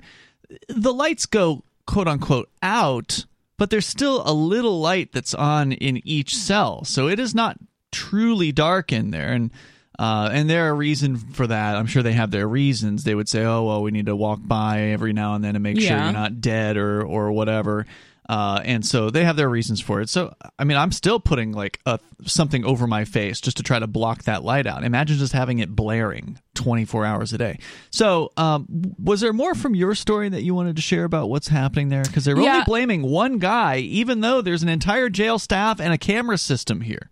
There was a little bit more. One of the lawyers says, "Welcome to the bizarre world of qualified immunity, a place where the federal courts will acknowledge that a police officer violated the Constitution, but then deem the officer not civilly liable for his unconstitutional actions because there was no prior court decision explicitly frowning on the same behavior." Oh, sorry, that wasn't the attorney. That was Damon Root from Reason. That he said that in 2020. "Something has gone seriously wrong in our criminal justice system when the federal courts are running this kind of interference on behalf of the blatantly unconstitutional police actions." Yeah, qualified immunity is crazy. I don't like even using the words unconstitutional for something like this. This is pure evil. Yes. It goes beyond the Constitution. I don't care what the Constitution says, honestly. This is just goes against being any sort of decent human being. It's inhuman. So even if the plaintiffs overcome qualified immunity, they will face another... Oh, sorry, I just read that. So it seems like that's pretty much it from They probably calculated which guy, if he takes the fall for this, is most likely to somehow, maybe he has like a cop tenure or something, is most likely to receive qualified immunity and get let off. And maybe they gave him $1,000 if he would take the fall for it. And then they all said that it was just him, and he's taking the fall for it. He's going to get qualified immunity, and everything is fine until they die and they go to hell. Well, yeah, it's just ridiculous. So there's more here from lawandcrime.com, which has a report where they spoke with attorney William McCall, who represents some of the plaintiffs in, apparently there's 2 lawsuits in this case. One with 8 women and one with 20. Yeah. Quote, amazingly, even though, this is an excerpt from the lawsuit, even though there were surveillance cameras positioned in locations that showed the male detainees accessing the women's pods, and even though the incident involved multiple male detainees and dozens of victims over an extended period of time, not a single jail officer on duty that night came to the plaintiffs and the other victims. I think they mean came to the aid of the plaintiffs and the other victims, the lawsuit alleges. Attorney William McCall, who represents some of the plaintiffs, told Law and Crime that the attacks only came to light after one woman complained about the incident and was then moved to a different jail. That woman became pregnant as a result of being raped on the night in question, said the attorney, and later miscarried after she bonded out of custody. McCall said that most of the female inmates were left, quote, cowering under bunks or hiding in bathrooms, unquote, on the night of the attack, but allowed that at least some of the incarcerated women were willing participants who welcomed their boyfriends over to the pod.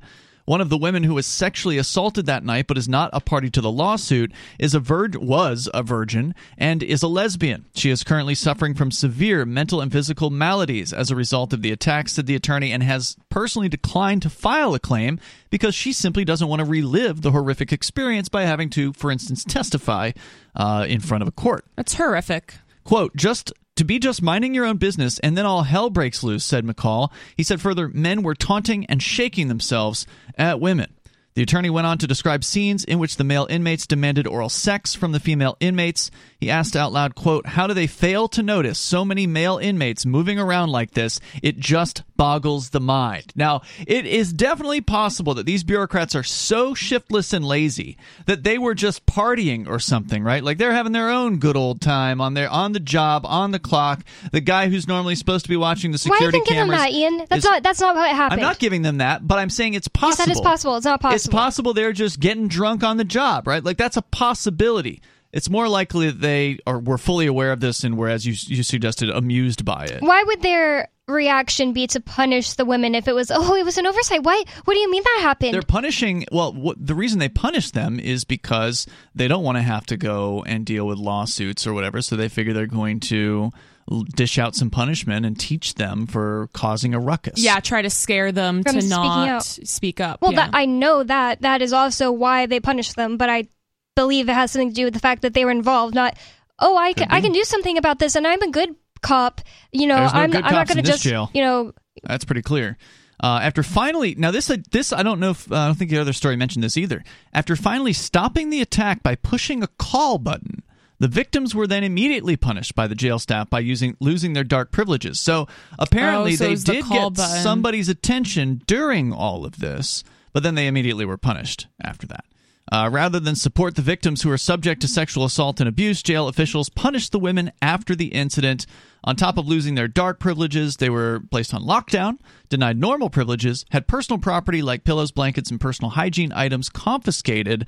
And according to McCall, many of the women who were attacked were later interrogated by department investigators of the sheriffs. And your taxpayers paid for the lights to be on for 3 days straight.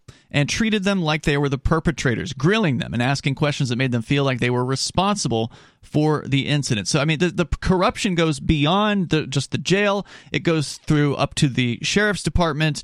And here's the even more bizarre twist to this. The jail, apparently, the Clark County Jail in Indiana, where this all allegedly went down, participates in a reality television show called 60 Days In, where volunteers pretend to be incarcerated in a form of misery tourism for third-party consumption on basic cable. That's weird. The show, misery tourism? Yeah. And this just makes it more obvious to me that something weird was going on here. Like, they could have been realized that they could make money, you know, they have the equipment to film these things and put them on reality TV show. I think they were selling porn. The show airs on the A&E network. So, I mean, not only is this a normal... This isn't just a normal jail. This is a jail where there's a TV show being filmed regularly. There's more coming up here in moments, and you can share your thoughts on Free Talk Live.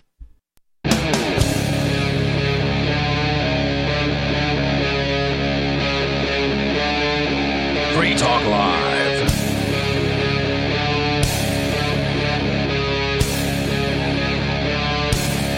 This is Free Talk Live, and you can join us here. The number is 603-283-6160. That's 603-283-6160. Joining you tonight, you've got Ian, Nikki, and Bonnie.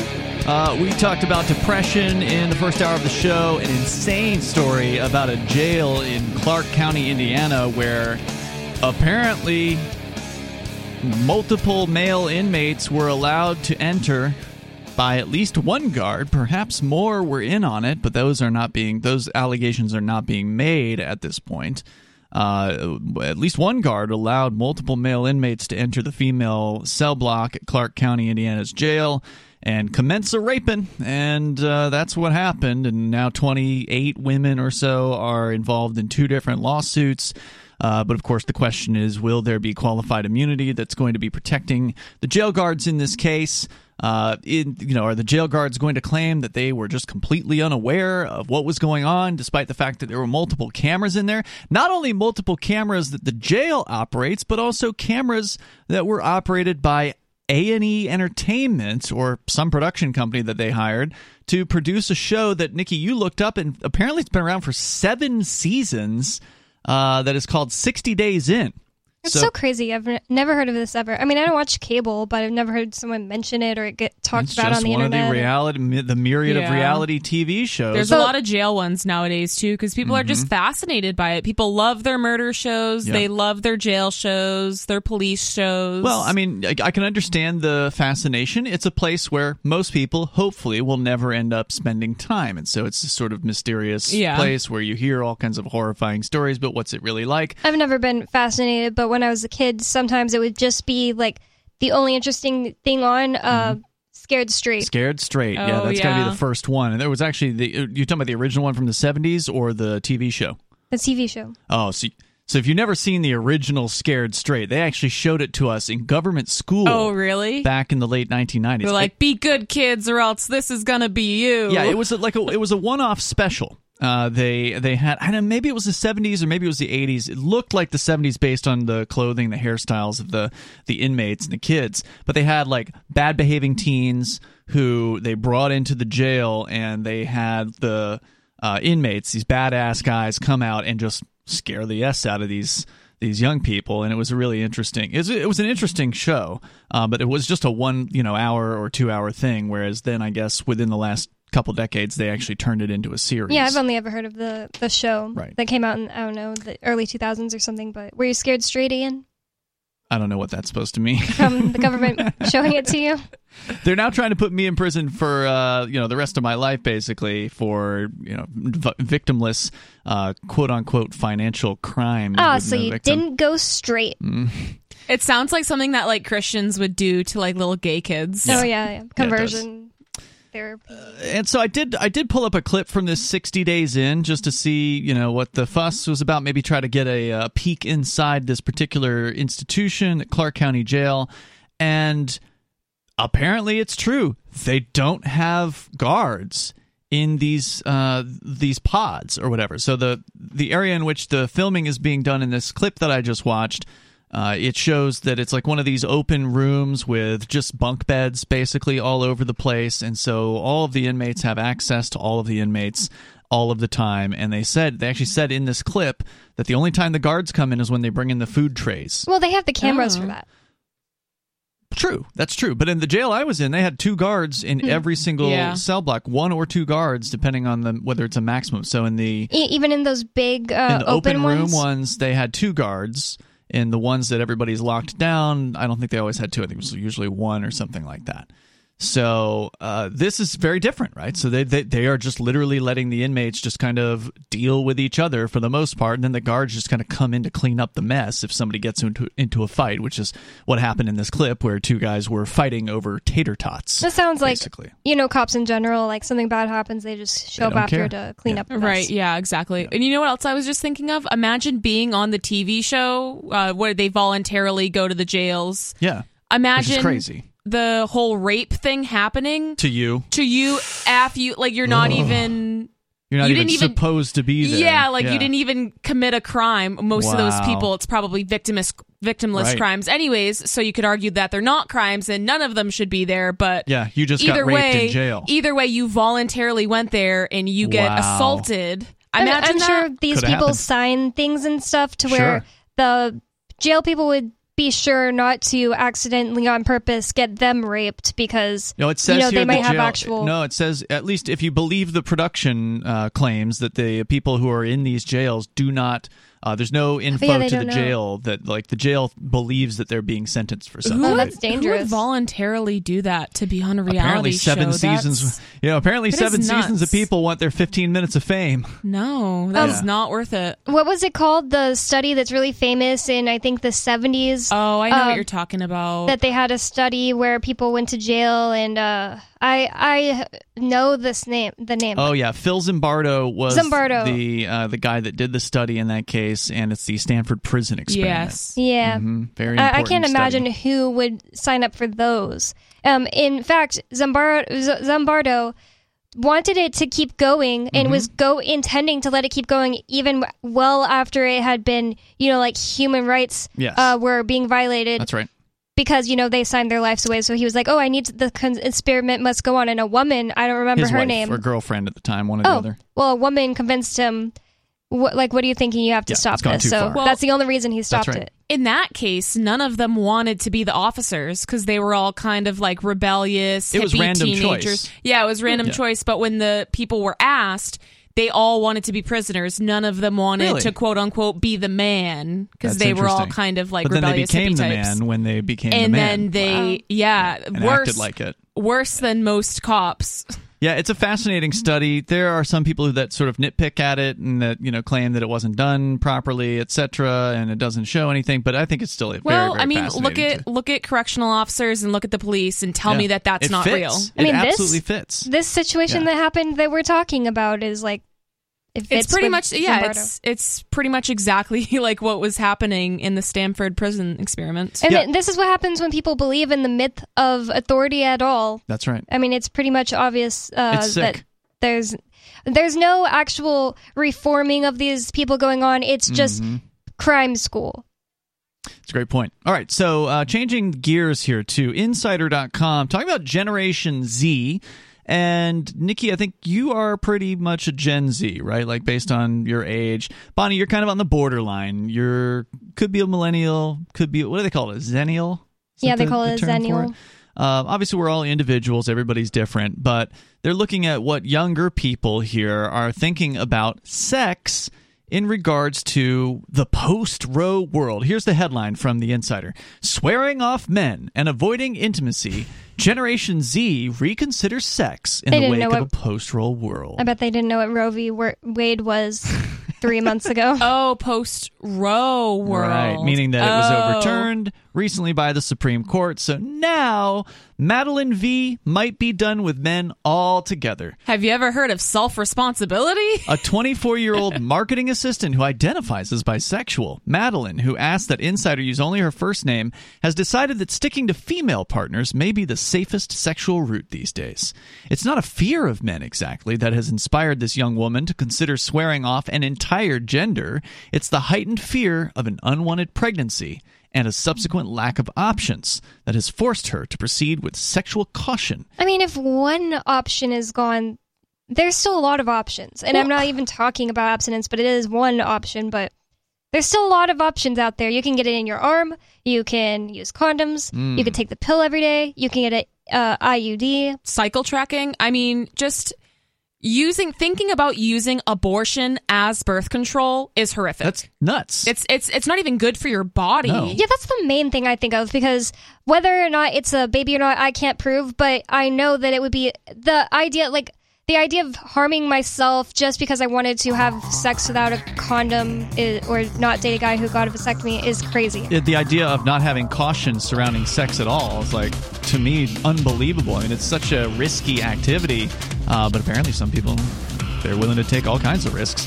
But now she's changing her tune a little bit here, now that the risk factor has gone up, according to her. And we'll look at what's going on with Gen Z and their attitudes towards sexuality coming up, and you can share your thoughts here on Free Talk Live.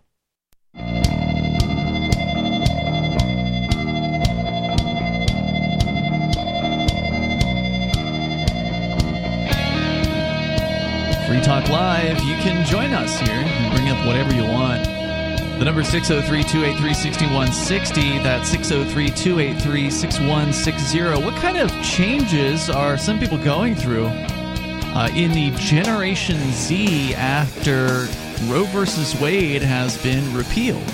That's what Insider.com is looking at here, and we're going to continue with that here tonight. It's Ian, Nikki, and Bonnie. And I saved this one for you ladies because you are our younger co-hosts, and Nikki is technically a Gen Zer. I thought you were going to say because we're girls and you don't want to talk about sex with nobody and Chris Wade on Fridays. Well, they can't really get pregnant, so. Just kidding. That's the other side of it, for sure, Bonnie. But y'all are also responsible young ladies, and I presume you have approached sex with caution in your lives. But these women apparently haven't. This one woman is upset, Madeline V., saying she might be done with men altogether, and instead going with only female partners because she feels like she can no longer proceed without caution sexually in the wake of the Roe versus Wade overturning. Is that like in a quote? No, I feel like I can no longer quote. proceed without caution. That's their interpretation at the Insider.com. In early May, Politico obtained and published an unprecedented leaked draft opinion that, as we know, has been adopted. I guess this was written still before that officially came out, would overturn the landmark 1973 Roe versus Wade ruling that guarantees federal abortion rights. And as we know, they say here, and on a Friday, the High Court made that ruling official. So this was written just afterwards. Ahead of the final decision, Insider spoke to members of Gen Z, those born after 1996, who said they are rethinking their relationship to sex, intimacy, and hookup culture amid the monumental ruling. Adeline T., a 17-year-old high school student in Houston, Texas, told Insider she was, quote, genuinely terrified, unquote, when she found out Roe might be overturned. Adeline, whose identity is known by Insider, asked her last name not be used. Her conservative home state certainly plays a role in that fear. Texas is one of 13 states with so-called trigger laws that are set to immediately ban all or nearly all abortions in the wake, or rather if the wake of the Supreme Court, I think it means in the wake of the Supreme Court overturning Roe. I will say that I am never going to be living in a state where it's illegal to have an abortion if you get raped. Like my one of my best friends that still lives in Texas, she just had a baby girl, and she's like, I'm not raising my daughter in Texas where even if you get raped, you can't have an abortion. I would not live in a place where you can't have an abortion if you get raped. And there is a lot of misinformation that's being spread about Roe versus Wade and just like abortions in general. Like I know a lot of influencers and celebrities were saying that if you have an ectopic pregnancy, which is a pregnancy outside of the uterus, so obviously it would not survive, or some other sort of or some other sort of medical issue where the baby would die or the mother would die in childbirth. People are spreading this misinformation that doctors would not allow you to get an abortion. They would. So if it's a medical issue where either the baby is not viable for life or the mother would die in pregnancy, they would still perform an abortion. You're saying in states like Texas? Yes. Yes, doctors would still do it. And even, I'm not sure about the rape argument. I'm sure a lot of conservative states wouldn't care. Well, there's laws that are coming out that are saying zero tolerance. So I mean, the Roe versus Wade being overturned doesn't make those laws. The states make the laws. That's right. So that's probably where there's some confusion. Roe versus Wade just says that the states can make the laws now rather than being overridden by the federal government. Or the overturning of Roe versus Wade does that. So Adeline, the 17-year-old from Texas, says, quote, surprisingly enough, I've had dreams where I'm pregnant and I can't find a way to take care of myself. She added, later correcting herself, saying the visions were more akin to nightmares. The bad dreams are new, only taking hold in her mind since the decision was leaked, she said. Quote, these nightmares could be a reality. Catherine D., a 19-year-old college student whose identity is... Does she mean take care of herself, like have enough to live? Because if you are putting yourself in a position to get pregnant, you need to make sure you have, resources first. It's just like, I remember not wanting to date at all whenever I was like down in the, I totaled my car and I quit my job because they were pissing me off and I needed to, get back in a state where I was, on my feet. I didn't even feel like I needed to focus on anything other than having sex. I just can't imagine being that irresponsible. That's what a responsible person would do. I can't take care of myself. Therefore, I'm going to go do an act that could possibly make it worse. Make it worse for me and another person. And just her words make me think that she's allowing the government to terrorize her. Just the thoughts of these things are giving her nightmares, and it's just... Well, we talked earlier about all these people with anxiety, all these young people.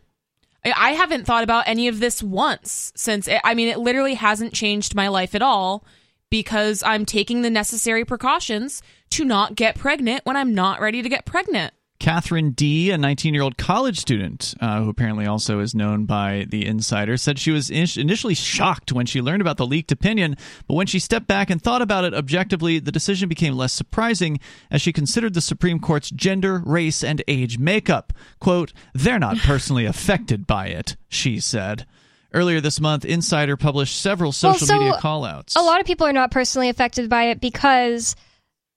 a lot of states, most states still allow for abortions. The thing that changed is just that you should get out of states that the average person that lives there lives a lifestyle you disagree with. Right, and that would also be another responsible thing to do. Like, if you wanted to be sexually promiscuous, if you want to be irresponsible with your body in that way, then you should do the responsible thing and move somewhere where your restrictions are lessened. But we're talking about irresponsible people who want to be taken care of, and they're certainly not going to take their lives into their own hands in this way. It doesn't seem like. They would rather just complain about it and have nightmares, apparently. Earlier this month, they published several social media call-outs asking for reactions from Gen Z regarding their thoughts on hookup culture and sex in a possible post-Roe world. Some bemoaned a constant fear, in quotes, of getting pregnant, while others described, quote, shattered, unquote, views of child-rearing in a world plagued by climate change, COVID-19, and attacks on women's reproductive rights. It's really disgusting and weird to... put the phrase I live in fear of getting pregnant, unless you're talking about you just live in fear of getting raped, which is pretty, that's kind of like fairly a you rare issue too. No, I'm not saying it's just that it's rare, but you shouldn't live in fear of No, anything like you that. shouldn't. But the idea of just saying, like, omitting rape, if you live in fear of getting pregnant, that is so, I'm not in control of myself. I just could get pregnant. You could have sex and become pregnant Where'd that that way. come from? Right.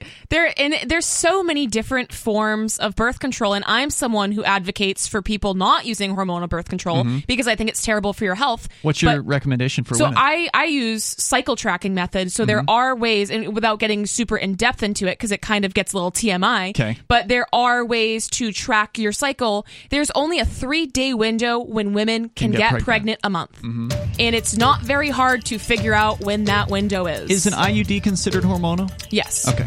Some of them are, some of them aren't. Okay, there's more coming up here. You can join us. The number is 603-283-6160. That's 603-283-6160. This is also interesting because a lot of Gen Z is generally like shying away from sexual activity as well. We've read studies about that in the past. I don't know if they're going to address that here, but that was happening long before the whole Roe situation. More coming up. It's Free Talk Live.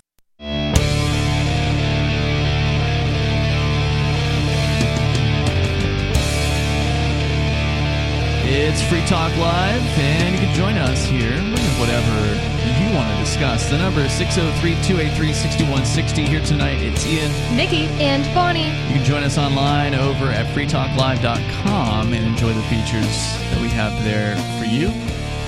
You can follow us via our podcast. You can go to feeds.freetalklive.com. You'll find links to our RSS feeds there. You can copy the one that you want. We got our main feed, we got our episodes only feed, we got the digest only feed. You copy the one that's right for you, put it into your favorite podcast client, or you can use some of the other links there to go to some of the more popular services like the Spotify's and the iHeartMedias and that sort of those platforms that already have us on there. You can find all of that over at feeds.freetalklive.com. That's feeds.freetalklive.com. We are talking about a story over at insider.com, talking to some of the members of Gen Z, and they are quote-unquote terrified in the post-Roe world about sex without any consequences, which is what they want, apparently, but now there's more potential consequences in some places. So we go to your calls and thoughts here, and we talk first to Major Payne in Michigan. You're on Free Talk Live. Major. Hey, Ian. Hey, what's on your mind? According to one of your earlier callers, I was amiss on a story earlier that I told to the captain. Yes. About the captain, Captain Kangaroo. Yeah. So my apologies to the captain and all of his faithful followers. All right. Proof once again that even back in the 60s, spam came in and out of the can. Well, I think the old joke is if you remember the 60s, you weren't there, right? Yeah, that's one of the old hippie jokes. Yeah. That certainly is. Anyway, what else were you calling about tonight? Well, you guys are talking about this Gen Z, Gen X thing, and, you know, the girls. I remember even when I was a kid, there was girls that just came from broken homes, and they thought if they had a baby, just something that would love them unconditionally, it would just heal their world. And it just became, you know, another monkey on their back. Yep. And it's hard being broken. You know, ain't no doubt about that. But now you got all these sexual variations. Hell, you got this monkey pox. You know, all the boys are spreading their stuff with their butt loving, and it's just, everything's crazy. Everything's gone just spinning right out of control. Yeah. And hell, I don't know. To all you girls that are animal lovers, save a horse, ride a cowboy. Love you guys. Thanks for the call. I don't think monkeypox is only spread by gay people. I don't even think it's real. Really? I don't believe Why it. are there men lining up around blocks to get the vaccine? Are they just afraid? They're just afraid. Okay. Just another victim of the Well, you don't go get the government's vaccine fear. if you have it, Ian. Oh, okay. Good point. Yeah. It must be just Right. that they're afraid. But let's go to Jet. He's on the line in Idaho. Go ahead, Jet. Yeah, hi. I wanted to call about the bogus taxation, but I want to make a couple comments first. Sure. Number one, I really enjoy it when we get this female perspective on there. Yeah, me too. These guys, I wish they could, one could be on every single night. But one thing I would want to caution you against, and that is to not say anything negative about the Christianity. I'll tell you why. Can any one of you honestly say that you have had the Spirit of God, the Holy Spirit, indwelt within you? Nope. Yeah, when I was on mushrooms and I realized that it is me and everything around me and not something outside of myself. Had that experience to some extent. Well, but I don't think anybody attacked Christianity tonight. If they did, I missed it, Jet. Oh, it was just a quick remark, but I've heard it before. I just want to caution you because we have to distinguish between the true Christians and the ones who call themselves Christians. Let's say about 92% of people call themselves Christians, but they have no clue. Okay? I agree with that. Can we just be cautious about that? Well, yeah, I think I've said on the air many times that it isn't your Christ that's the problem; it's the Christians that are the problem. And I don't know if that's Gandhi's quote or whoever it was that said that. Yeah, that is Gandhi. Yeah, Nikki and I both said that on a whole episode about Christianity with Aria, that if people just believed what Jesus said, I'd have no issues with them. Jesus was awesome, but that's what people who follow him a lot of times suck. In other words, yeah, people can call themselves, let's say, a golfer, but if they never get out on the course, are they a golfer? No. I mean, you have to be able to do that. Anyway, I want to talk about taxation. I want to have a couple questions. Like, how is it possible for your neighbor to apply a tax to you? Through violence. Okay. Yeah, that's a good answer. Yeah. The point I'm trying to get at is whether it's your neighbor or your cousin or whatever, all these taxes that we've encountered have really happened in the last 100 years. And they all seem to happen after some large war or some major disruption. And it's like their excuse to be able to. But I just want to know, well, maybe, let me say this first. You know, if you look at the tax code and you see how taxes are derived, it will say, it is hereby imposed upon blah, blah, blah. In other words, it doesn't say who imposes it. It doesn't say why. It just says it is here. So the magic of it all, the magic of these people who can just kind of wave their wand and go, we hereby tax you and now you owe us, and if you don't pay, we're going to hurt you. Yep. That's very mafia-esque. And that's right. That's what they are. It's a criminal enterprise from top to bottom. But that's the main thing. My theme has always been that these are just other humans, just other people. And that's the main thing, that if somehow you can fit that into your program every so often, you know, whenever someone brings this up about government did this, government, you know, I don't acknowledge government. As a Christian, you know, there is, Jesus had a certain disdain for these people who consider themselves greater humans. I think Bonnie called them out as psychopaths earlier tonight when we were talking about the jail story specifically.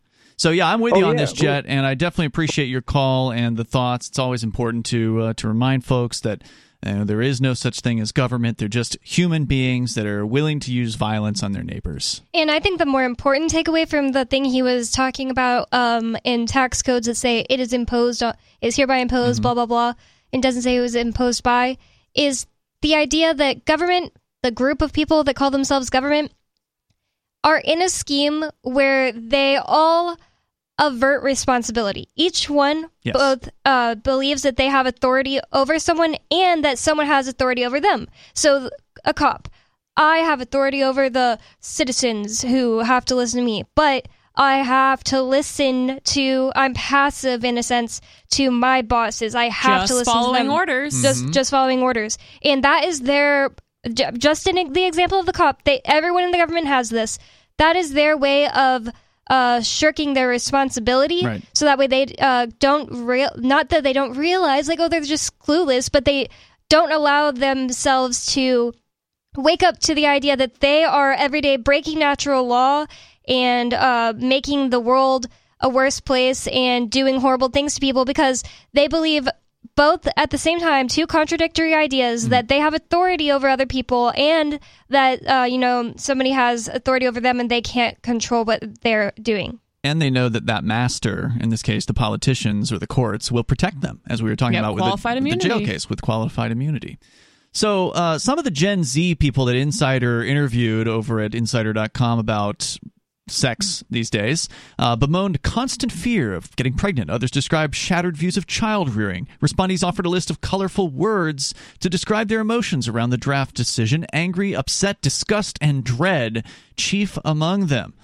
And so a lot of this, again, comes from that fear-based mentality we were talking about last night on the show, where there was actually a survey done in the U.S. of 2,000 respondents that found that 52% of Americans were living in states of fear nearly constantly. Wow. Every day they are afraid. Turn off the TV. On edge. Yeah, right. No kidding. But it was the younger generations where it went up to like 70%. Wow. And that's, insane. But that's the world that we're living in here. We talk more about fear surrounding sexuality, Generation Z, and your thoughts are welcome on Free Talk Live.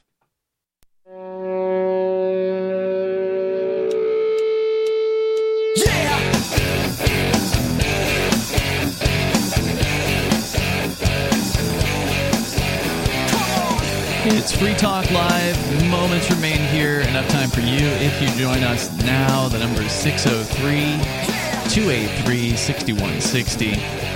That's 603-283-6160. Ian, Nikki, and Bonnie in the studio here tonight, sharing some opinions from some people that are really upset about the whole Roe versus Wade thing, and they're rethinking their sexual attitudes. But I think what's interesting about this, and they don't really... I don't think they actually cover this, because when we've read other stories about young people in the United States and their attitudes towards sex, they've actually found that a surprising number of them are not partaking in sexual activity. So there's a lot of talk about hookup culture and all that. And that's not to say that, I'm not saying that doesn't exist. Obviously it does, Tinder, and there's all these websites and apps and that sort of thing that facilitate that. But there's a surprising number of young people that just are not partaking in that. So many people like to be like part of the outrage. So I could totally see people be like, I'm not having sex, but I'm terrified of the idea of if I want to have sex, then I might not be able to have an abortion, Mm-hmm. Like, I'm not having sex right now, but I have to be part of the upset people. On people. They want to be upset on behalf of their friends or just like whatever. The off chance they may find someone to have sex with them. I think a lot of these people are so insufferable that nobody wants to have sex with them. So they're just claiming that they're being celibate just to be like, oh, that's why I'm not having sex. It's like, no, you're just really annoying and nobody wants to spend any time with you. They point out here that Generation Z is more likely than previous generations to support protections of LGBT rights and are themselves the queerest generation on record, with 1 in 6 members of Gen Z identifying as LGBT. All these factors have inevitably affected their attitudes towards sex. That Insider spoke with them. The members of the generation told Insider they and their peers approach sexual relationships and intimacy in an entirely different way than previous generations. How do they know? I'm just wondering how they know that, if good question. They weren't a teenager in the 70s or something. Adeline, the one of the ones they interviewed, who was I think the 17-year-old from Texas, said Gen Z is one of the most open about sex and hookup culture. She told Insider that among her friends, most women are entirely supportive of other women's sexual decisions, whether they're sexually active or celibate. Overwhelming sex positivity, however, doesn't necessarily translate into overwhelming amounts of sex. The generation is actually having less casual sex than their predecessors. That was what I was talking about earlier, according to a 2021 study. Experts link the deficit to decreased alcohol consumption, excessive social media use, and increasingly delayed markers of adulthood. Lower levels of alcohol is surprising to me. Seems like every given Gen the people Z I you know. Yeah, it seems like every Gen Z person I know likes to drink a lot. Excessive social media use is certainly a thing. They, some of the studies we saw before showed that then teenagers, now maybe in their late teens and early 20s, were not hanging out with one another as, for instance, my generation might have done. We would have gone to the mall or gone to a park or gone out and done something, the arcade or whatever it would have been back in the 80s and the 90s. Now, some young people don't actually meet up with their friends. They just quote unquote hang out on some sort of online platform. And they whatever don't that have means. friends. Well, and I bet a lot of them are finding partners on social media and stuff. So maybe, I mean, if your boyfriend lives across the country, it's kind of You're not gonna have sex impossible with to him. have sex. Yeah, I knew somebody like that in high school that met her boyfriend on Xbox Live. Wow. And like they never met in real life, and I just thought that was insane. Did they ever meet? No, they broke up before they ever met in real life. It's like, how do you even really get to know somebody over the internet? It's impossible. You couldn't possibly really know them. They always say that you don't really know somebody until you move in with them. Yeah. But if they're not copiously partaking in sexual activity, members of Gen Z said they don't approach sex as the taboo it once was. Adeline said, quote, "We're a lot more comfortable talking about it," unquote. Many of the people that Insider spoke to also said they've noticed their generational peers becoming more politically active in recent years, sparked by the Trump presidency and intensifying further throughout the pandemic. The recent Roe controversy has inspired even more young people to get involved in politics. I guess we'll see about that. There's always this big push towards young people. Oh, rock the vote. MTV has had this campaign, rock the vote, since like the 1990s or maybe even before that. And there's never been any evidence that it did anything to, to motivate young people to go out in larger numbers to do anything. Well, are they only talking about voting too? Because like anyone can just vote. Not a lot of people actually go and learn how the process works and like what is actually being done to them and how they're slaves. Oh, of course not. No, they're definitely not going to learn that. And I don't know what they're referring to here. Quote, this is one of the other ones they interviewed. The older generation says it's on Gen Z to be the generation of change, but we shouldn't have had to be put in that position in the first place. Why is it on us to change something that should have been fixed 20 plus years ago? Now, of course, we don't know what exactly she's referring to here. We don't know what her issues are, but obviously the system is pretty screwed up. We would all agree with that. And it's easy to place blame on, those who came before, and obviously it happened on the basis of those who came before, but whether you like it or not, you're stuck with that system. So. Also, it basically happened to everyone that is alive right now. Like, nobody was alive, and there was anarchy, and then like your grandparents decided to create the Federal Reserve. Right, yeah, very few people are alive, from 1913 at this point, right, when the Federal Reserve was formed. And they probably weren't a part of it. Right. While Gen Z's feelings about abortion are fairly analogous per polling, the responses that Insider received in regards to living in a post-Roe world are decidedly more individual. Adeline has always tried to make responsible decisions regarding sex, she said. Her mother was a teen mom, and she grew up watching the ways in which that impacted both their lives. She always told herself she would wait until she was 17 to start exploring intimacy. When she reached that age earlier this year, she said she went to her mom and had an open discussion about sex where she talked about getting out birth control. But ever since the draft decision was leaked, she said she's had to entirely rethink whether or not she wants to start having sex, telling Insider she's terrified to make a choice that could leave her with an unwanted child. Just don't forget your pill. The Well, end. and it kind of sounds like a good thing almost, because people should have been feeling that way before. Already. Because, look, I mean, the fact is the pill isn't perfect, right? No form of birth control is perfect. You can stack up multiple forms, and there's still a small chance that some little swimmer is going to get through, and it's going to get you pregnant, right? Then you can watch your make sure you know when you're ovulating and take the pill. Sure, there's definitely ways to be more responsible than less. But that's ultimately what this comes down to. One of them, Catherine, said she has now been left to reevaluate the consequences of casual sex that have suddenly become very real. She says, quote, "As much as I want to have fun in my 20s, what happens to me when the fun stops? What happens to me when I might be in need of an abortion and can't access that?" Well, and it's clear that none of these women that are speaking have ever had an abortion because it's not an easy procedure. It's very invasive. Obviously not as invasive as an unwanted pregnancy and having to give birth to that baby and then be responsible for it. Decision to make. It's no joke. There's a lot of moral implications that come from it. There's a lot of physical, health, right? Yeah, physical implications that come from it. It's not an easy. Yeah. Well, if you catch it early, you can just take a pill, and that's a little bit easier. But if they actually have to go in and get the baby, if you're further along, I mean, it's not a one day and then you're done procedure. I want to bring Jack on the line here in Washington State. Go ahead, Jack. I think, Ian, I'm about the same age as you. I was born in 80. Mm-hmm. What generation is 1980? It's on the borderline. It's like right on the border of Generation X and Millennial. And then my next question, my follow-up, how old are you? I'm in my early 40s. If you don't mind. Okay. I'm 42. Gotcha. I was wondering, when you were a kid, so we're about the same age, what toys did you play with? Because I look back, I remember He-Man and a little bit of Ninja Turtles. I was more of a Transformers guy when I was young. Oh, yeah. Yeah. Was that all you were calling about, was what toys I played with, Jack? Well, what toys did Bonnie play with? I Mickey play with? Played with Polly Pocket, Littlest Pet Shop, Barbie, My Scene dolls.